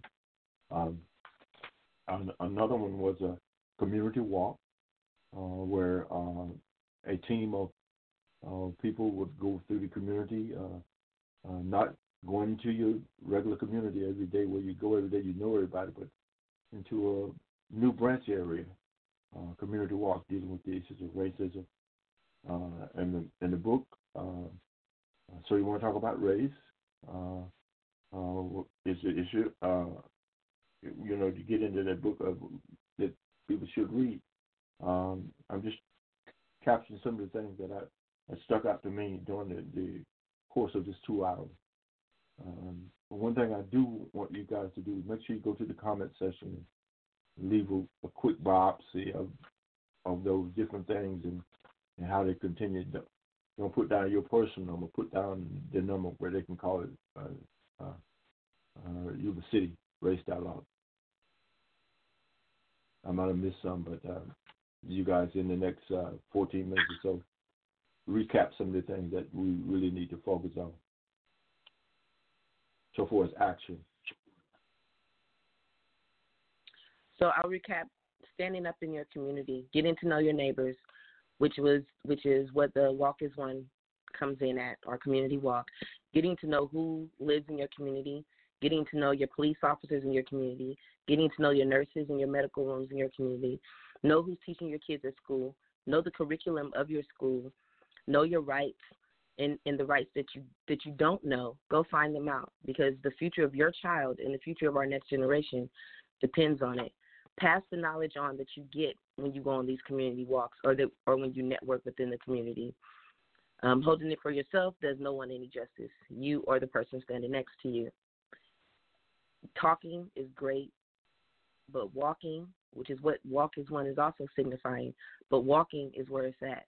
You can talk a mile a minute, but until you step and walk, what you're saying doesn't hold any gravity. That's right. All right. They watch what you do, not what you say. That's right. No one. Okay, so then we're going to go into the 13th workshop. The 13th workshop in its 4-part series. We brought that into the school district, into Yuba College, with the intention of reaching the youth. As we discussed in Race Dialogues, we've lived this over and over again, and we're older. And our generation, for lack of a better word, lack of a better phrase, dropped the ball. Well, we have this next generation that's standing up, and they're standing strong, and they're ready to fight. So it is our responsibility, it is my responsibility to give them the tools that they need. And Race Dialogue is doing that by bringing the 13th workshop to the college and to the community so that we can give the youth the information and knowledge to back up their claims, to back up their fight, to show them where to find the laws that they don't know exist, the events that they don't know happen. And that was our focus with the 13th workshop. And it blossomed from there to the community, but our initial focus was to let the youth who are standing up to fight know that they are not alone and to help them help us. I agree with Nayati. I think I am a youth. I'm going to be 20 this year. I'm still in college. But, if you think about this workshop and stuff, so many of the people that are young, Gen Z or whatever we're called, that are trying to join these social movements, join them as a result of, the George Floyd incident. But the reason that we're watching 13th and, reading this book is because it's so much more than that, right? George Floyd was the tip of the iceberg, right? But there's tons, years and decades and hundreds of years worth of systemic racism that got us to this point. So I think our generation, is coming along. We have that fight, but in order to be able to fight, we need to realize what we're fighting, right? We think it's just kind of an isolated incident or this police brutality is the only thing, but no, police brutality is the result of a system that is very intentional and that was started to oppress us, right? So if you haven't seen 13th, it's available on Netflix. Stream it on there if you have it, or it's on YouTube for free.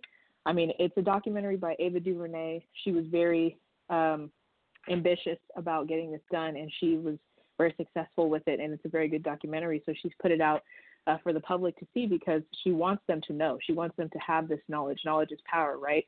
So if you haven't seen it, watch it on YouTube, watch it on Netflix, and become educated yourself, because I guarantee you, even if you lived through these movements, there's going to be things in there that you didn't even connect the dots on, or you didn't even hear because it wasn't presented truthfully back in the day. So, it's very important. It's very educational. Yes, thank you. Joyce? Yes, hi. I just wanted to comment on our goals and objectives in regard to the book discussion group, so around the book, So You Want to Talk About Race. Our goals and objectives are to promote a deeper understanding of the current anti-Black racial situation in the United States. And number two, to promote a deeper investigation of what each of us can do about it. Number three, to explore together how to talk about race, both with those in our own race and those that are not, gradually overcoming discomfort, because we're all going to feel that discomfort. Black folks don't walk around talking about race every day of their lives, and we do, though, want to participate in that dialogue. We realize that, the fourth goal is to practice together facilitation skills to continue this process with others. So additionally, our goals and objectives sitting as a part of the closure to this discussion, our Yuba-Sutter Race Dialogue vision and mission statement, which started the program, is fitting for it to end it.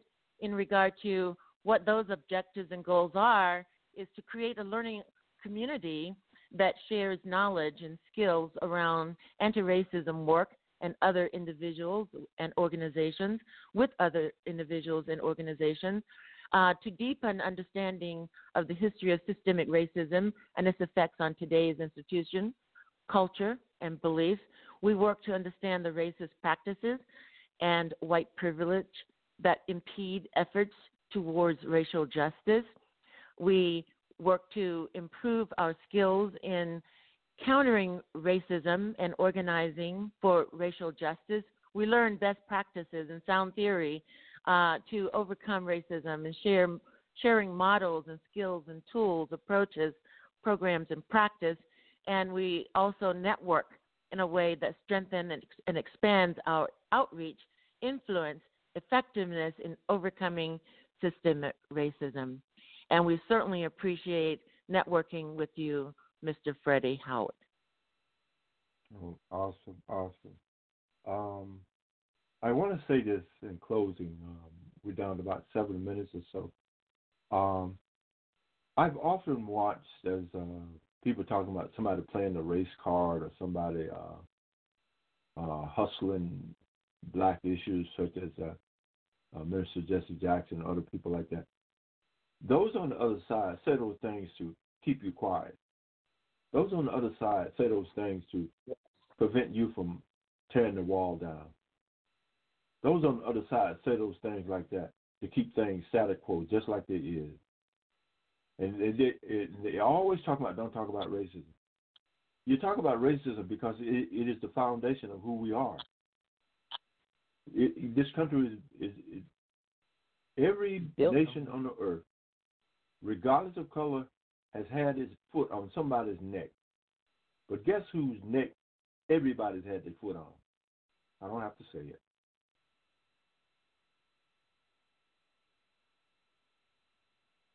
Something to think about. Yes, I agree. Very, very interesting. And I think, when you think about who people saying don't play the race card, who invented the race card?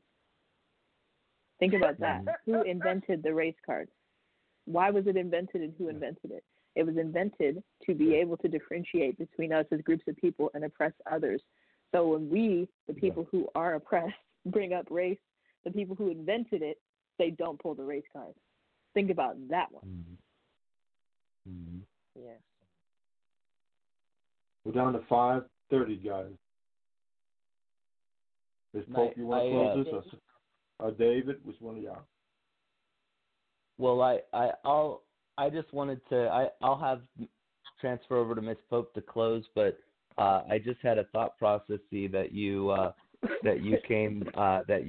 gave me in the show today when you started speaking about your experience at the post office, and I've noticed here locally and the work we're doing, and I also noticed the Black Lives Matter chapter in Sacramento, and I haven't done enough research to know if this is a broader trend, but I've noticed that it's predominantly been female that have been involved. And maybe down the line we might, on a future show, utilize your ability to get guest speakers to take a look at, is the experience of the black woman or a black woman or a black man with racism the same? Is it different? Are there differences? Is that part of a reason why that there might be less? Why might there be less?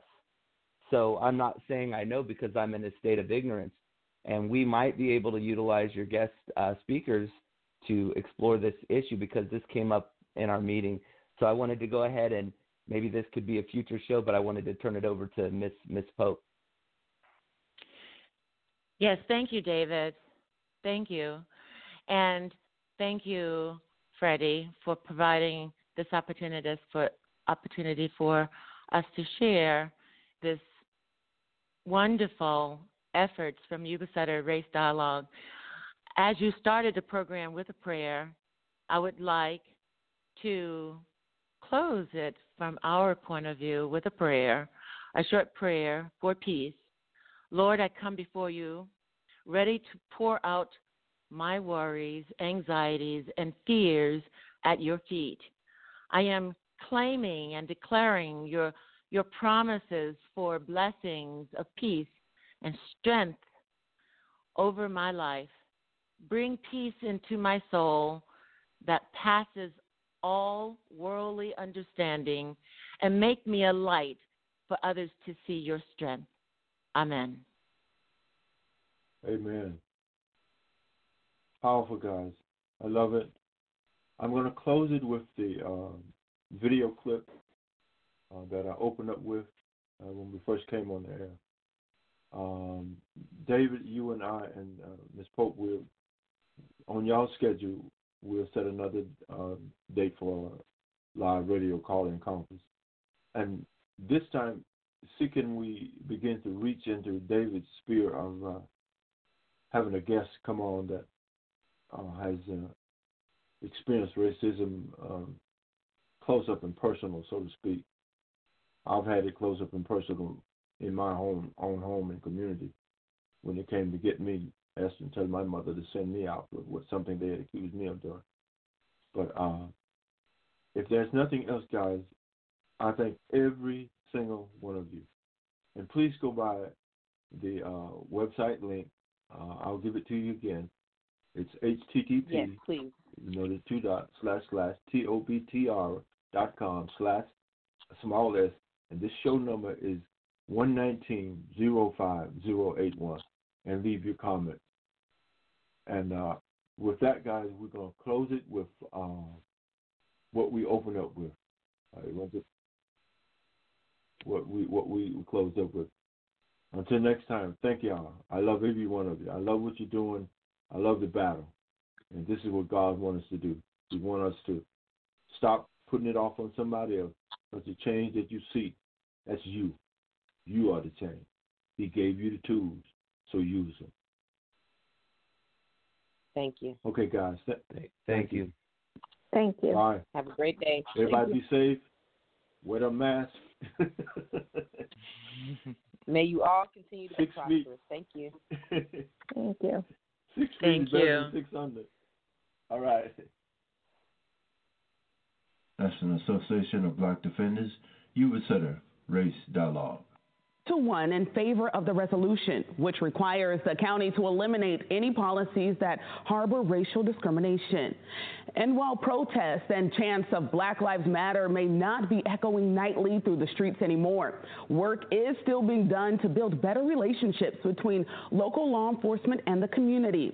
Some of that work is happening in Yuba County through a group called Race Dialogues. Their goal, to find solutions to race-based division through compassionate conversations. Black Lives Matter! We stand together! The chants, marches, rallies, and sights of fist in the air are no longer visible on a daily basis here in Northern California. But calls for racial justice continue in the form of discussions. Race Dialogues, a group of 8 different people with 4 common goals. Create a learning community, deepen understanding of systematic racism and its effect on today's institutions, culture, and beliefs, improve skills in countering racism and organizing for racial justice, and network in a way that strengthens and expands outreach, influence, and effectiveness in overcoming systematic racism. I spoke with 4 members: Joyce Pope, founder of the Tri-County African American Alliance; Yesenia Kachu, student support specialist at Marysville Joint Unified School District; Nayati Melissa Cleveland, community activist; and Susan Allen, teacher and author. The group says Race Dialogues is paramount for individuals to heal and move forward. This is the time. This is the moment. We are here now, and we need to look this issue in the face, and we need to have those dialogues, and we need to grow from that experience, because we all can agree that it is a really uncomfortable time. It is a real uncomfortable experience to reach out and have those kinds of communications, but we know as a group here that our community can do that. The emphasis that I want to bring out in this is building the bridges between communities, people, individuals. We all have different backgrounds. We all work at different places and have lived in different areas. We have such an array of diverse backgrounds. Even with me and Joyce having the same racial background on the outside, you know, we still have different upbringings, different experiences. So I think the race dialogue is not just good for cross races, but it's good for us inside our race too, to understand different points of view. My goal is to propagate an understanding of what's happening with systemic racism in our country. Taking a proactive approach, the group has already held successful roundtable discussions between local law enforcement and the community, helping bridge the gap. Cleveland says it's led to more positive engagement from police at community events. So we've had Juneteenth. Things like that have been more publicized since then. The backpack giveaways that they've done for back to school, the police have helped the community in those giveaways more. So I do believe that it started bridging a gap. However, I believe that it was only a drop in the ocean. I believe that it knocked on the door, but unless we continue to do more of those, then it would have been for nothing. Race Dialogue says their discussions with police took place well before the death of George Floyd, who died while in custody of Minneapolis police. Floyd's death sparked months of unrest across the country and put a renewed spotlight on law enforcement's use of excessive force, violence, and racism. Since the incident, Race Dialogue says they've been working to schedule another discussion with their local law enforcement agencies. The hope is to come to an understanding so that what happened in Minnesota doesn't happen in their community. I expect more growth in the future because they were receptive to us before, and I expect the police department to continue to be receptive to our ideas, because these are ideas that are supporting the community at large, and I believe the community would appreciate that as well. Members of Race Dialogues have been hard at work these last few months. They've successfully implemented a 4-credit workshop on the film 13th at Yuba College. Khalif Browder was walking home from a party when he was stopped by police. A galvanizing documentary which refers to the 13th Amendment of the U.S. Constitution, which permits slavery as a punishment for crime. We're going to discuss each part and how it pertains to today, how it pertains back then, and how it connects. They plan to offer additional panel discussions with Yuba-Sutter community leaders and law enforcement. They're also holding book discussion groups to enlighten the public on systematic racism. The goal is to pass along valuable information that will be sustained in the community for years to come. Race Dialogues does realize not everyone is open, ready, and willing to learn.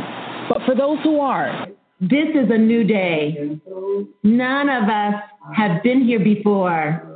We've never had the courage to talk about race face to face with all the individuals that it affects. It is not the Black person's responsibility to teach our white comrades in regard to race and the pain it has caused us as a group of people in this country. But in order to heal, in order to go forward, I think all the players in the community have a place. We all have a place today at the table. As for what a positive path forward looks like. Getting rid of implicit biases. Understanding that we are more alike than we are different. It looks like having a community where the police aren't policing the community, but one with the community, that they're helping the kids cross the street and not chasing the kids across the street. We all know that can happen, but at least try, and we want to see that effort, and I look forward to.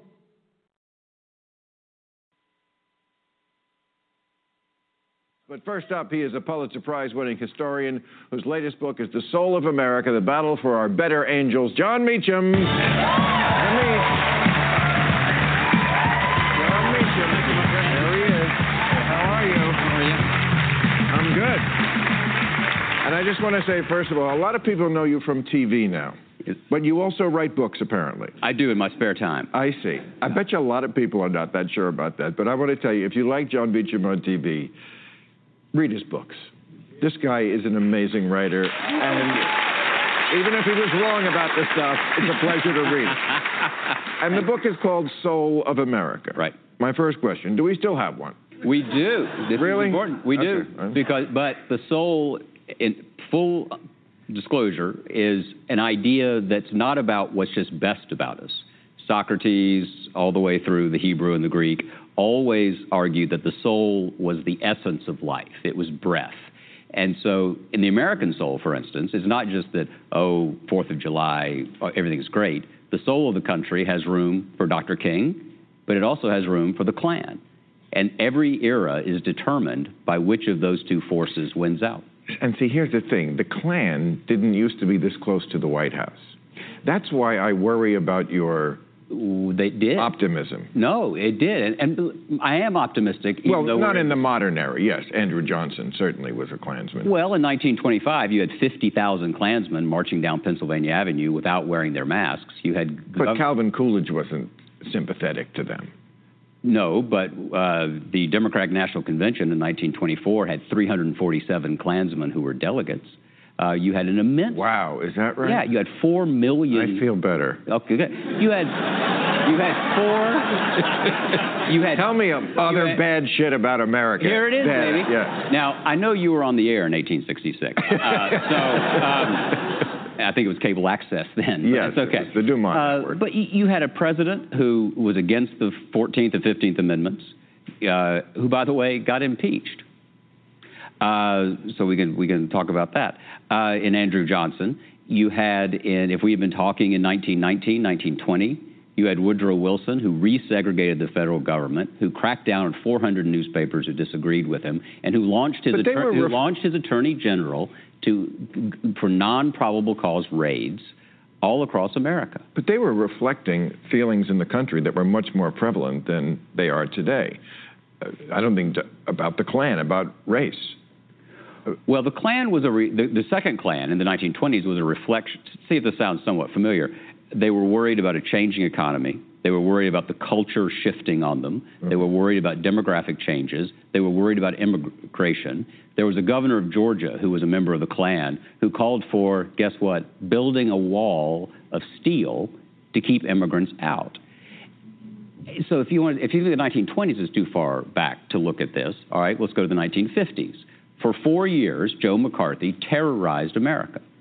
He did so with the help, in many cases, of the press.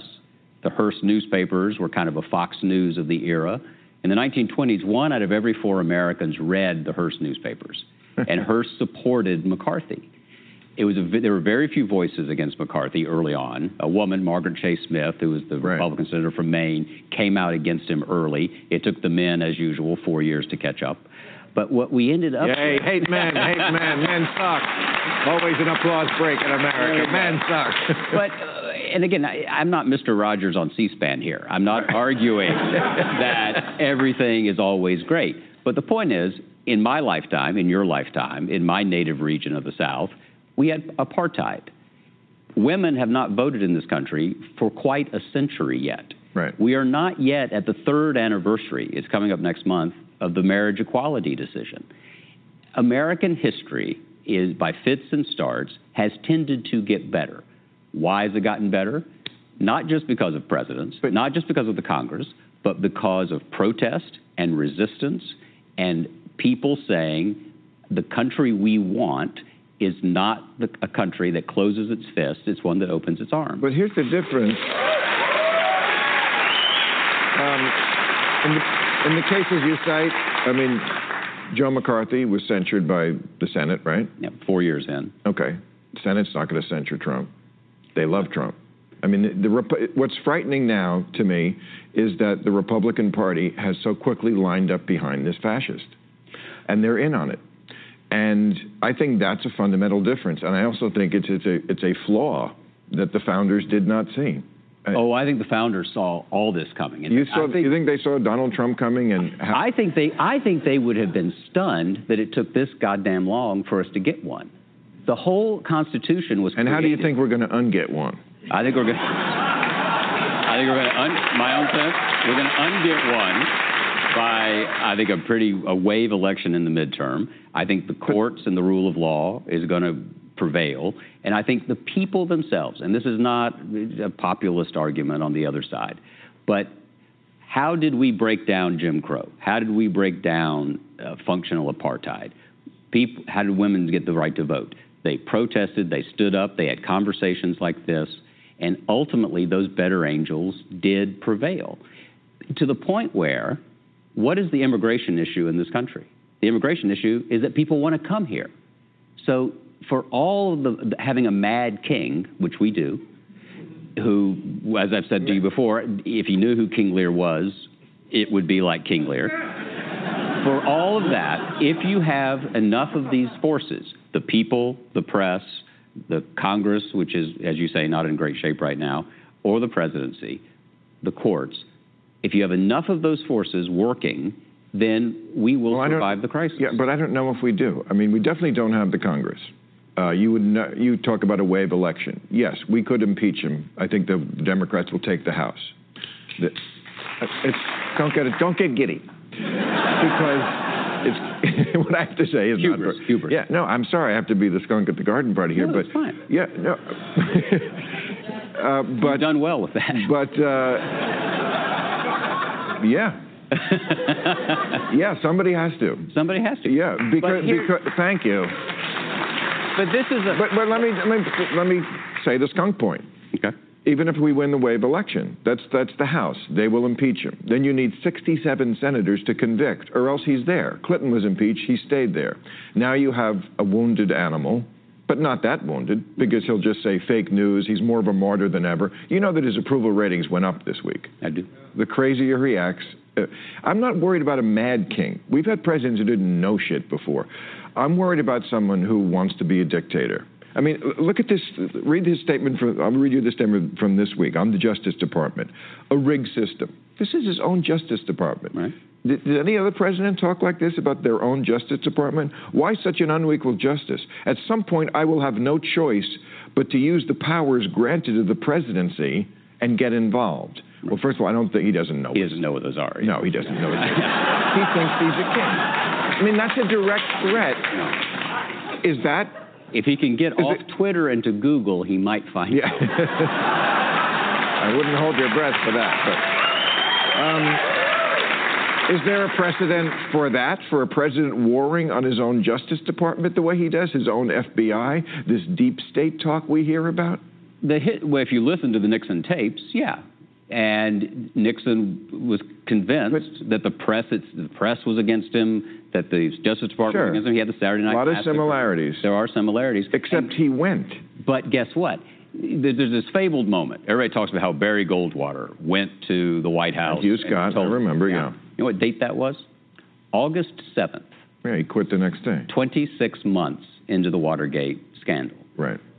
Barry Goldwater left public life with a very high profile, but it took 26 But again, John, what was the message that they were bringing to President Nixon? The message they were bringing was, you have lost the support of the Republicans in Congress. Right. That is not a message anyone can deliver right now to this president. Not right now, but what do we know chiefly about politicians? That they want to be reelected Right. That they are far more often mirrors than molders of public opinion. And that's what's so scary. That's why they won't turn on him, because the base loves him. And they know that he has a connection with their voters that they do not. That's true.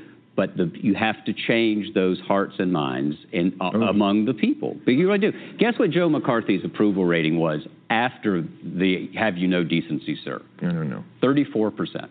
You can get 34% of the country to say damn near anything. Right.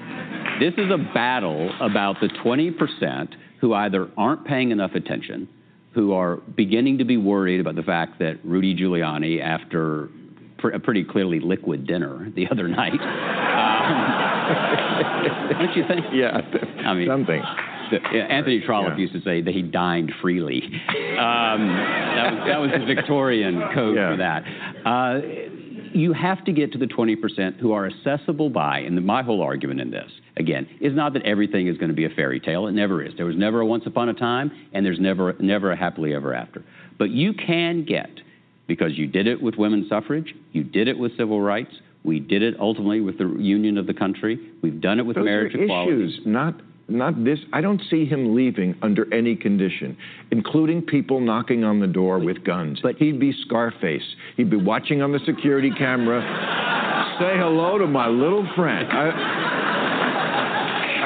Okay. I've badgered you. Don't you think he sent Jared out? Yeah. Jared. All right. It's a great book. Thank you for trying to cheer me up, John. Everybody should read it and feel better. All right. Welcome to House of and Gospel Blog Talk Radio. We are taking a look at the soul of America through its history and its ups and downs over the years, the state of mind that we are in now under the presidential directions of President Donald Trump and the powerful sway of Republican social media populist ideas of not to seem to be loving, and as they say, they are getting their chance to run the country. And it has had that under many administrations, the Klan and all the other elements of integration, segregation, McCarthyism, all of the elements that have tagged this country in the past. But one thing, as you listen to this program today, we will be sharing gospel music with you later, of the words that are being said. Think about who is in charge. Not Bill Myers, not John Meacham, not President Donald Trump, not past President Barack Obama, not the Democratic Party, not the Republicans, not anybody that walks on the face of the earth is in charge of what's taking place here in America. Satan is doing it through the eyes and hearts of men because God is allowing them to do so. Stay focused. Stay with your first love, Jesus Christ, God Almighty, God the Father, Jesus the Son, and the Holy Spirit. Evil is an element of creation.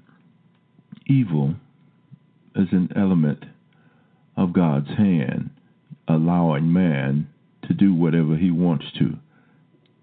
Evil is an element of the creation of God's best creation, the human being, and giving him the ability to choose. The ability to choose right or the ability to choose wrong. This is where we are in America today. So stay focused and do not be deceived. God is not mocked. God is still in control. And finally, new rule. Someone has to tell me what's magic about a capital R. The kind that goes after your name if you're a Republican. Because if you have one of those, you can get away with pretty much anything when it comes to selling out, cursing out, or compromising your own country. You know,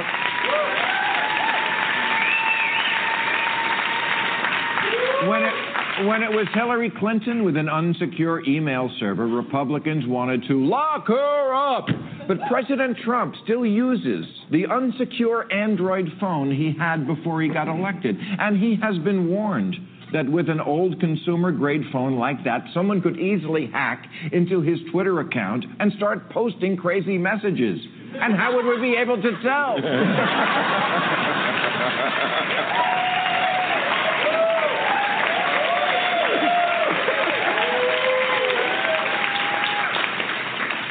So a couple of weeks before the Super Bowl, Bill O'Reilly asked Trump why he always defended Putin, who O'Reilly said was a killer. A reasonable question, since the last two guys who were as cozy as Putin and Trump held their bilateral talks on Brokeback Mountain.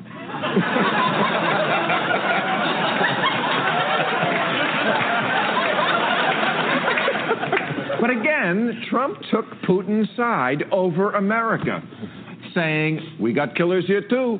You think our country's so innocent? If a Democrat said that before the Super Bowl, they would be in Guantanamo Bay by halftime. Same as they would if they did this. But if you have the magic R, no problem. Trump repeatedly said he was going to donate to military charities, then didn't, then lied about it. He compared our intelligence agencies to Nazis. He said McCain, who spent 5 years in a Vietnamese prison, wasn't a war hero because I like people who weren't captured. I got to say to all you flag-waving right-wingers who always say, I'm not just going to stand here and let you run down America, you're standing there and letting Trump run down America.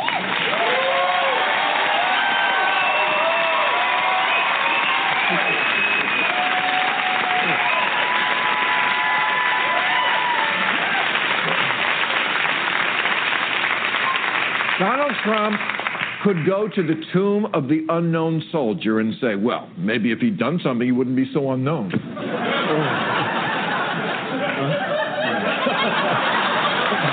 And Republicans would be okay with that, too. When Trump said I could stand in the middle of Fifth Avenue and shoot somebody and I wouldn't lose voters, he wasn't making a joke. He's never made a joke. Unless his entire life is some sort of Andy Kaufman-style performance art, in which case, stop it. No, he was simply stating an actual fact for once, which is, if you have the magic R after your name, you can drive a Hummer through a daycare center, and Fox News will say the babies were asking for it. Meanwhile, in the alternative universe where a Democrat is president, Obama once said, we have not been perfect. And for 8 years, Republicans screamed that he was on a nonstop apology tour. They lost their shit whenever there was a picture of him committing high crimes like not having his hand over his heart during a song or saluting with coffee in his hand, even though this guy did it with a dog.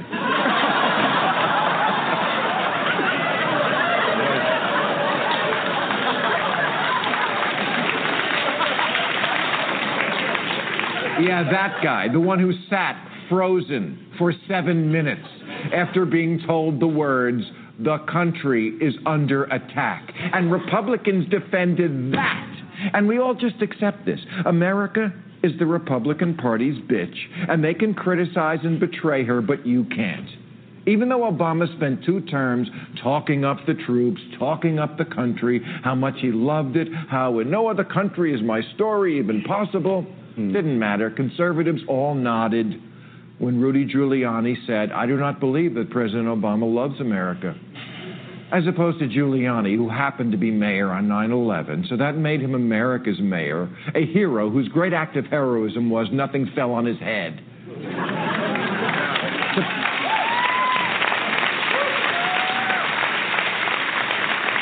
To paraphrase Donald Trump, I like mayors who don't let towers collapse.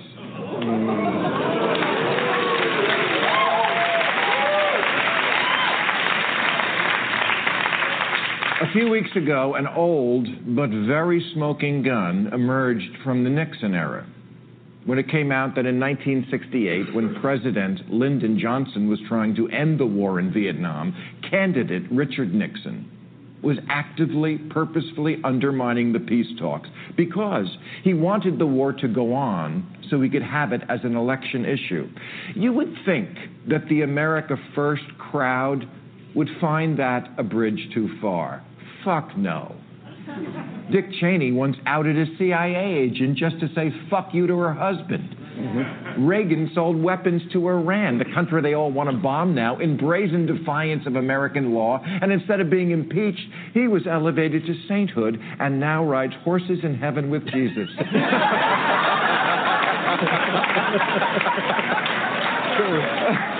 Why do Republicans get away with this? Why do they have patriotic immunity?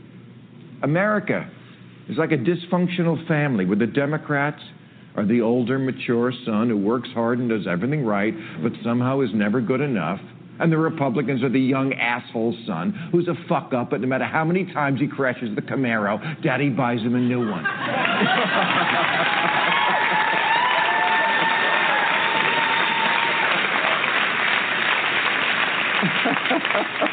I know it's not really important, like which department stores are selling Ivanka's panty liners, but, you know, all of America's intelligence agencies say a foreign power tampered with our election to favor the Republican, and they say also that they don't trust that Republican, our president, with our state secrets, and yet the theme of Trump's inaugural was America first. Please. His ego is first. His hotels are second. Russia's third. I'd be surprised if America made the top 10.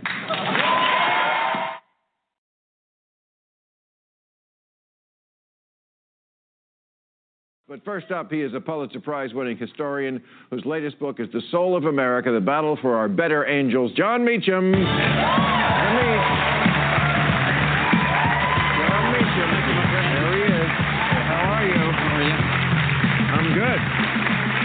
And I just want to say, first of all, a lot of people know you from TV now, but you also write books, apparently. I do in my spare time. I see. I bet you a lot of people are not that sure about that, but I want to tell you, if you like John Meacham on TV, read his books. This guy is an amazing writer, and even if he was wrong about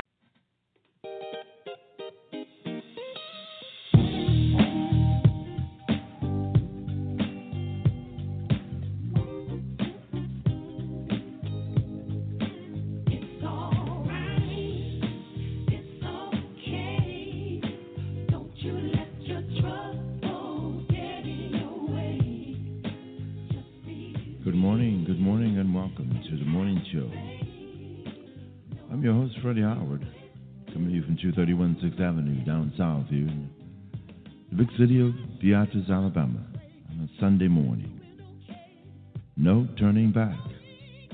How you doing this morning? The birthing of a new community. What about your community? Romans 8, 1 through 11. Background study for this morning. Background scripture comes from Galatians 4. The print passage is going to be coming out of Galatians 4, 8 through 20. Now after this ye have known God, or rather are known of God. How turn you again to the weak and beggarly elements of whereunto you desire again to be in bondage? Are you in bondage to sin, the old way of life? No turning back. People are tempted to sacrifice freedom in order to gain a sense of security. Very much timely for today. What are the dangers of trade-off? Paul rebukes the Galatians for trading the freedom that Christ gives for slavery to religious legalism. When have you ever had to use harsh, strong words to bring a Christian back in line? What was the results? What are some of the rituals and routines that can cause people to focus on trivial matters in life and miss out on the wealthiest of matters, what really matters, love and concern for each other? Why do religious rules and traditions serve as a source of comfort for some believers? Do you need to be focused on Jesus Christ in your church, in your walk with Christ? Again, welcome to House of Rock and Gospel. It is no turning back. this Sunday morning. Stay with Jesus Christ. Return to your first love. Do not be misled by what's taken on in place in the world today, especially here in this country we call the U.S. of A. God is still on the throne, regardless to who is its president. Again, welcome to House of Gospel, Blog Talk Radio. Sunday morning, House E's Morning Show.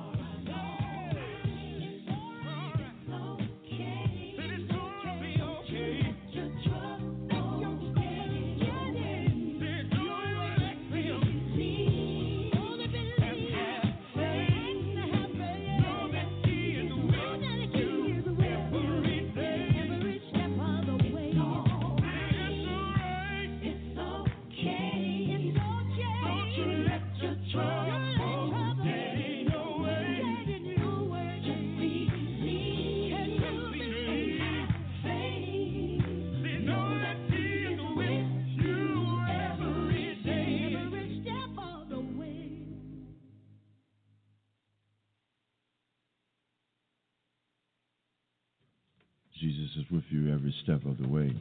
Good morning, and welcome to House of Black and Gospel's morning show. This is a Sunday.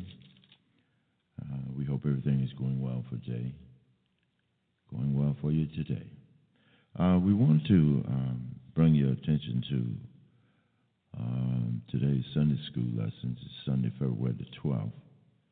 Choose freedom in Christ. When you choose freedom in Christ, it doesn't mean you have the freedom to do whatever you want to. This morning at our church, we will be doing regular services. Pastor Wade and Oliver is our pastor, and we will be focusing on our Black History program. There's a portion that I have to play, and I will be talking about there's this myth in the black community that Christianity and Jesus and all this stuff is somehow a European, white American God that has shackled us, the black race of people, the black human beings on this earth, into some manner. But I'm here to bust your bubble this morning. You remember Philip and the Ethiopian's official that was riding along, had been to Jerusalem to worship, the Ethiopian that was the caretaker of the Queen of Sheba's wealth. He was returning from the temple of worshiping and was studying Isaiah, God's word. And Philip, God sent Philip to the Ethiopians as he was riding in his chariot and studying God's word. Therefore, when the Christianity began in Africa, the Ethiopian Episcopal Church is at the center of that and is still live and viable today.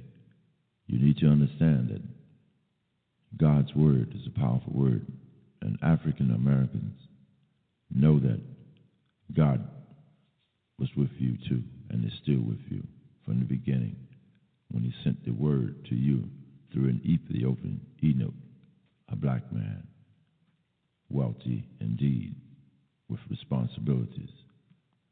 Do not be deceived by what you're hearing and the myth that has been told to you. Choose freedom. Choose freedom in Christ. Be led by the Spirit of Christ. The Spirit of Christ brings life. All truth is being led by the Holy Spirit. It will lead you into the Holy Spirit. The cost of being a disciple. What does it cost to be a follower of Jesus Christ? Some it costs them their life. Some it costs them their life. What will it cost you? The power and strength through weakness. You have power and strength through weakness. Do not be deceived by that. When you are at your weakest point, God Almighty, God the Father, Jesus the Son, and the Holy Spirit is at his strongest. That's in 2 Corinthians, the 12th chapter. A faithful heir will succeed. A faithful heir will succeed. Who is the heir? You are an heir.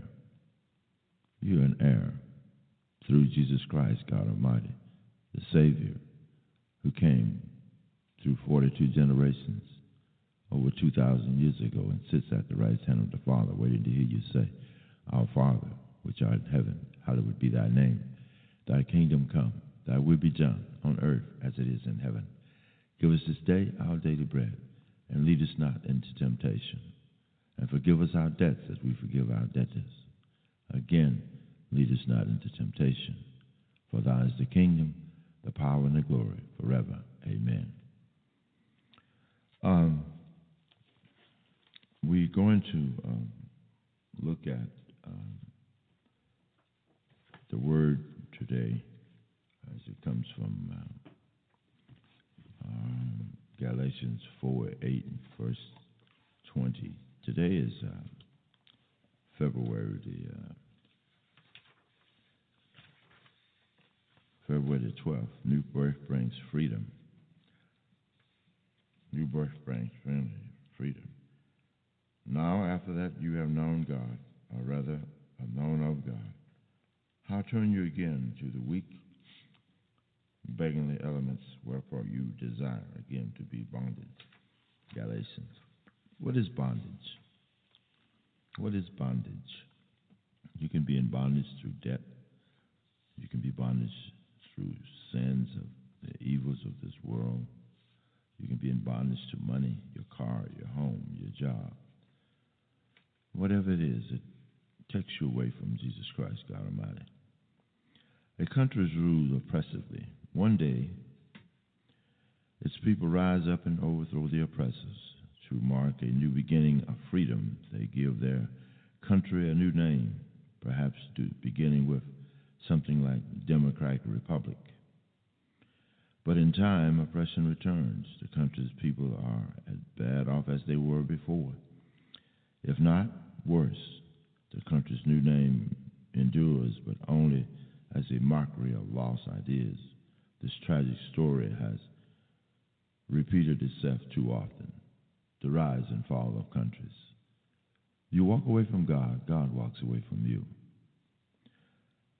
You walk away from God, God walks away from you. We're talking about the greater tragedy of loss of freedom. It is the count of believers who gave up and were on the verge of giving up their freedom in Christ to return to the bondage they knew before receiving the true gospel of Jesus Christ. The true gospel of Jesus Christ. What are Judaizers? And the term are most often used to designate Paul's opponents in this regard. A Judaizer was someone who adhered to the Jewish ways of life and intended to require Gentiles to adopt it as well. Judaizers thought it was reasonable that bondage of the Christ church would be defined by the rites of circumcision as given to Abraham and his descendants in Genesis 17:9 through 14. There is something about us as a people that when we are in charge, we want people to do what we say do and how we say do it and set the standards that we want them set for these people that we want them to be a part of, what we want them to be a part of. In other words, we set standards not even ourselves are able to reach. That's what the Jewish people were doing when they were coming to the Gentiles and being a part of Christ's body. Some of the Judaizers were creating problems in Galatia, where members of the church in Jerusalem being of the acts of the Pharisees was believed, Acts 15:5. Having gone on a misguided mission to the Gentiles in Antioch in Syria and Caesarea, where the troubles the believers by teaching you must circumcise and keep the law, they are conjoined to have done the same in Galilee. Also worthy consideration in the era growing in Jewish nationalism, which Paul ministered, there was a time when they may have been controversial for Jews to associate with non-Jews. What is taking place in this country when it comes to we associating with each other? There has been an all-powerful outcry during the last administration that President Barack Obama was dividing the country. I dare say to you that We divide our own selves by our beliefs and what we choose to believe. We choose to believe what's in the media. We choose to believe whatever we hear. But what is it that causes us to divide ourselves from each other? And I surmise to you that it's sin. Sin, the deceiver, liar, Satan is behind all of it. This present day in the United States, some are saying this about President Donald Trump. Some are saying this or some are saying that. But one thing I do need you to know, and that is this, and do not be shocked, that all powers is instituted and ordained by God. God raises leaders up and he sets them down. He has raised up President Donald Trump for the year 2017, this January the 12th, 2017. February the 12th, 2017. In any case, those who insisted on circumcision, we're talking about the Jews, and they're saying that the Gentiles need to be circumcised in order to be a Christian. That is not true. That is not true. God is the answer. You have faith in Jesus Christ. That is all required of you, to believe in Jesus Christ.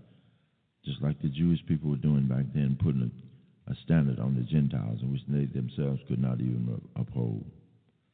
And that is saying that the only way a Gentile could be a Christian is that they have to be circumcised. No, you do not. You have to be circumcised in your heart. You have to believe that Jesus Christ, your faith, is Jesus Christ, and he came and he saved you to save you. That's what you have to believe. This challenge is discerned from the lengthy defense Paul makes of his apostleship in Galatians 1, 2, and 10. Paul referred to his opponents as those who would pervert the gospel. Who is perverting the gospel today in your life here in this country we call America? What are you being misled by? Are you being misled by the words of President Donald Trump? Are you being misled by the right or the left? Are you being misled by who? Who are you being misled by? You're being misled by the deceiver, Satan, through wickedness in high places. That's how you're being deceived and misled. And for one thing, you're taking the wrong focus. In regards to what's taking place now, you need to focus your attention on Jesus Christ, God Almighty, his holy word. That's where you need to focus. Paul offered a reminder to the Galatian Christians and non-Jewish background that their previous lives really were.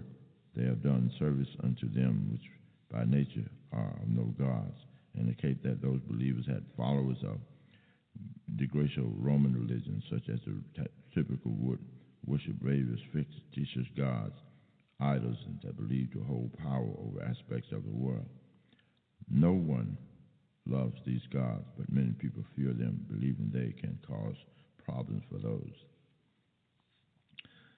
those who displease them.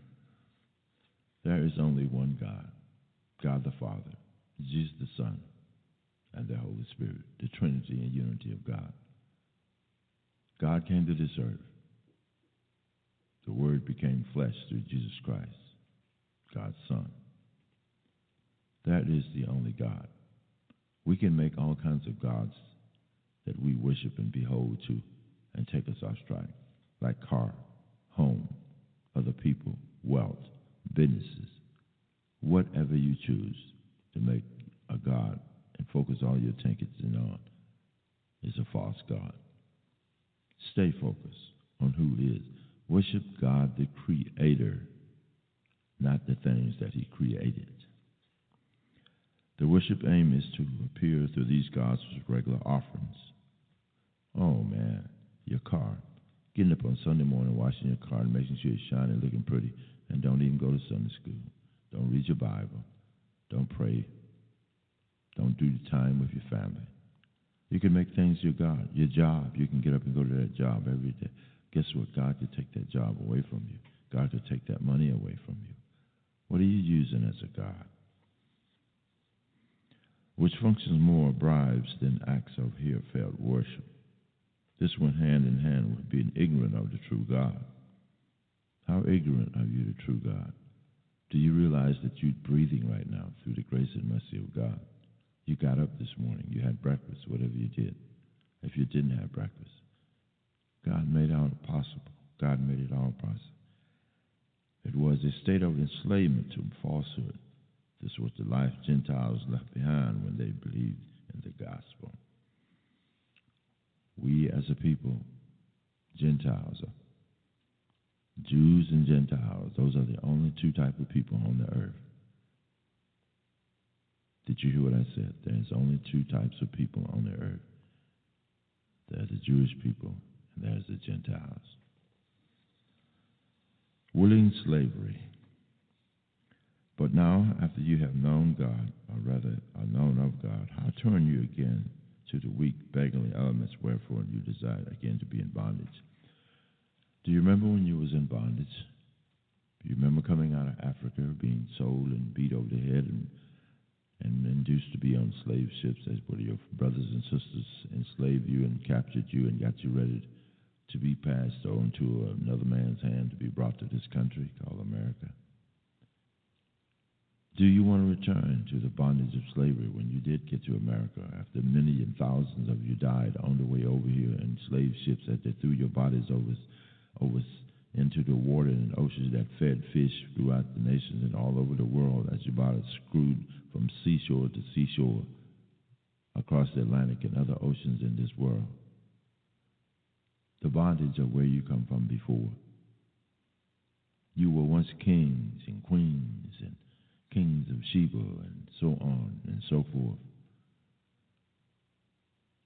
You once were powerful. But in that right also, you went askew of what God wanted you to do. You went awry to what God wanted you to be. When you have something and you do wrong with it, God will take it away from you and give it to somebody who would do right. Black America, African people of dark-colored skin. God has raised you up to a stature in which you once were before, but now you are turning astray. You went astray in the past. God made you turn another way. God is awfully real. Black man. This is not no white man's God. God, Jesus Christ, God the Father, the Son, and the Holy Spirit is your God as well. All you have to believe. Return to your first love. The life of ignorant bondage is now past. Galatians, who had worshipped false gods, now know that the one true God through good news of Jesus, but even before the knowing of the true God, being known of God, those formerly alienated from him, now being in truth to God, people. 1 Corinthians 8:3. Circumcise the heart. Believe in Jesus Christ, God Almighty, your Creator. To add circumcision to the God's gospel would be a return to the past, turn again. To add circumcision. That's an outward act that you can be bondage to. What are you adding to your life that is an outward bondage in your life today? Is it your hatred for your white brother? Is it your hatred for Mexican, Puerto Ricans, people of another nationality? That's a bondage for you that would cause you trouble in the later life. God has no respect of person, you know. Circumcision is an outside process which you go through as a ritual. It can capture you and hold you in bondage to what your life is to be in Christ. If you just focus on that. Oh, I must be circumcised. I must be circumcised. I must be circumcised. You need to be circumcised in your heart. Believe Jesus Christ. God Almighty is your Savior. Oh, man. To add circumcision to the gospel would be to return to the past. Turn you again. But how then that be true that the past for the Gentile Christian was not bondage to requirements of the law of Moses, but to pagan gods? Here we must understand that Paul means the weak and beggarly elements. Behind the translation beggarly elements here are the elements of Galatians 4 and 3. Last week's lesson, the name of the Greek word, we noted in lesson 10 that the word elements in this context means something that is based on elementary, such as learning one's ABC. The something brings a person from an immature state to an intended fully mature state. But for the Gentiles, Paul sees again worship as another kind of basic element in its falsehood. Such worship leaves the person anxious and hungry for the truth. So ironically, even though both the law of Moses and idolatrous practice belong to the same category of things followed in the past, but none set aside by the good news of Jesus. So for Gentiles, Christians, to add circumcision to their faith in Christ is to return to another version of the past that must be left behind for both Jews and Gentiles. The past is not one of freedom, blessings, but of slavery and curse, Galatians 3 and 10. For emphasis, Paul used two words in the original language to signify again the last lines of verse 9, rather. What weak things tempt Christians to return past sin? How do you resist these personally? What weak things tempt Christians to return to past sins? How do you resist these personally? That is a battle that I battle every day. Every day.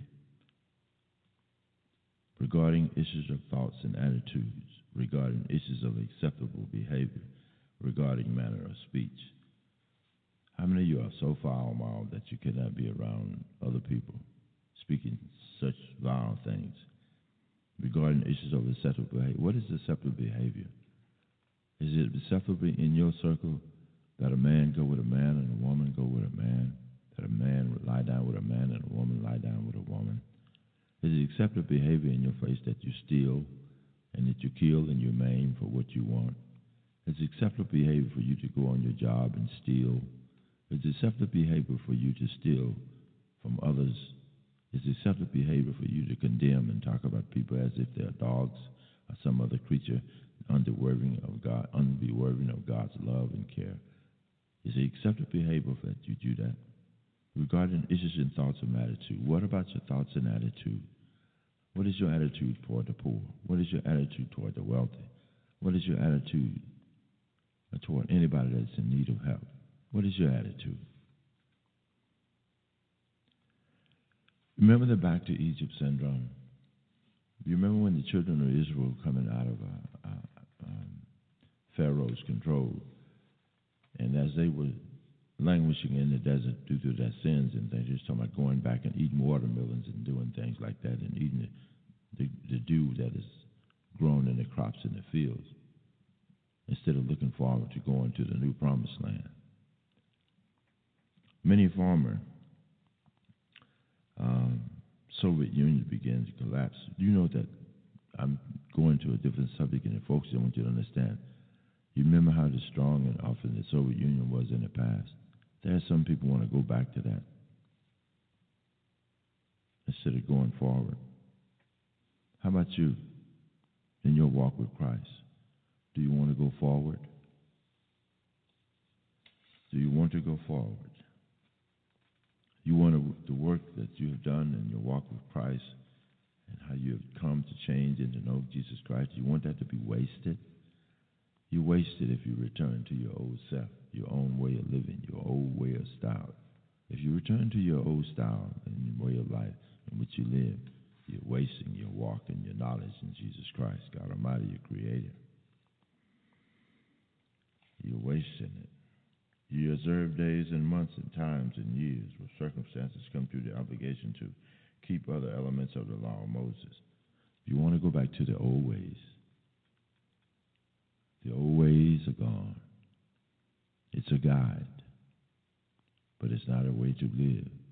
The new way is in Christ Jesus in faith, prayer, treating each other with love and dignity and respect.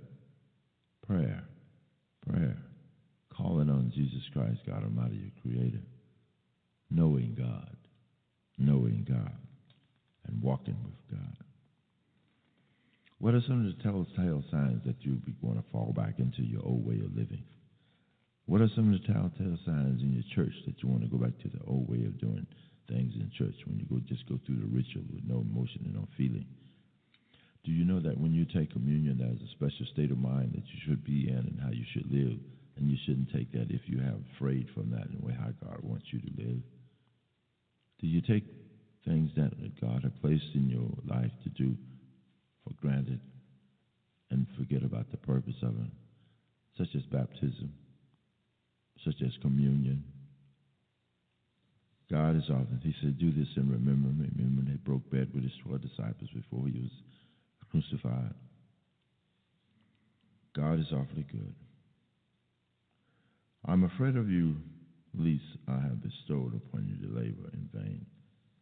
Paul knows deeply the Galatian Christians' action in the matter of affecting them. The Galatians are his work in the gospel. Their faith is Christ is the fruit of his ministry as a missionary.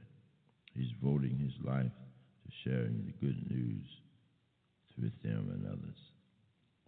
Paul Arnius, being already placed faith in Christ, makes the wrong choice. Now that they were rendered, Paul works to be of no consequences in vain.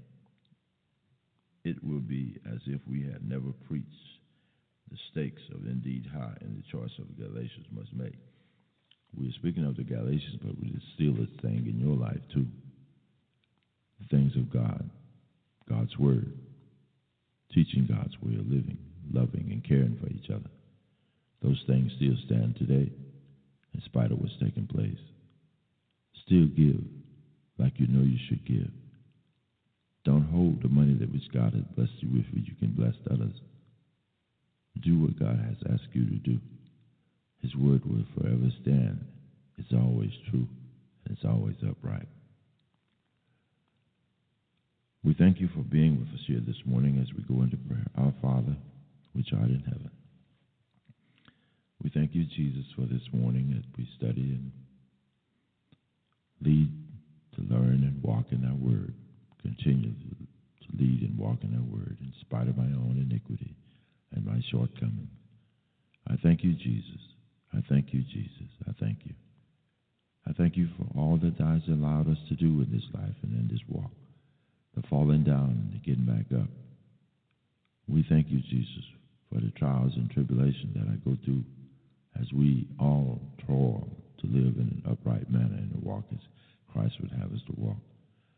Satan, the deceiver, is a lie. Lead us astray through our own devices of money, car, wealth, sex, whatever the things are.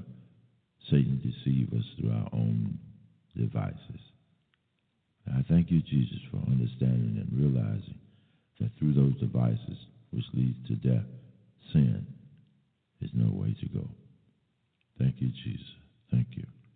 We pray for this nation. We pray for the leaders of this nation. We pray for all that's in the cabinets and members of this Congress and this legislature, and those who toil in this state of Alabama and other nations throughout the world to live in an upright manner. We thank you, Jesus, for the churches that are open in your name. We thank you, Jesus. We thank you for all that you do in our lives. These are many blessings we ask in our Son Jesus' name. Amen. Amen. Thank you, Jesus. Thank you. Thank you. Thank you, Jesus.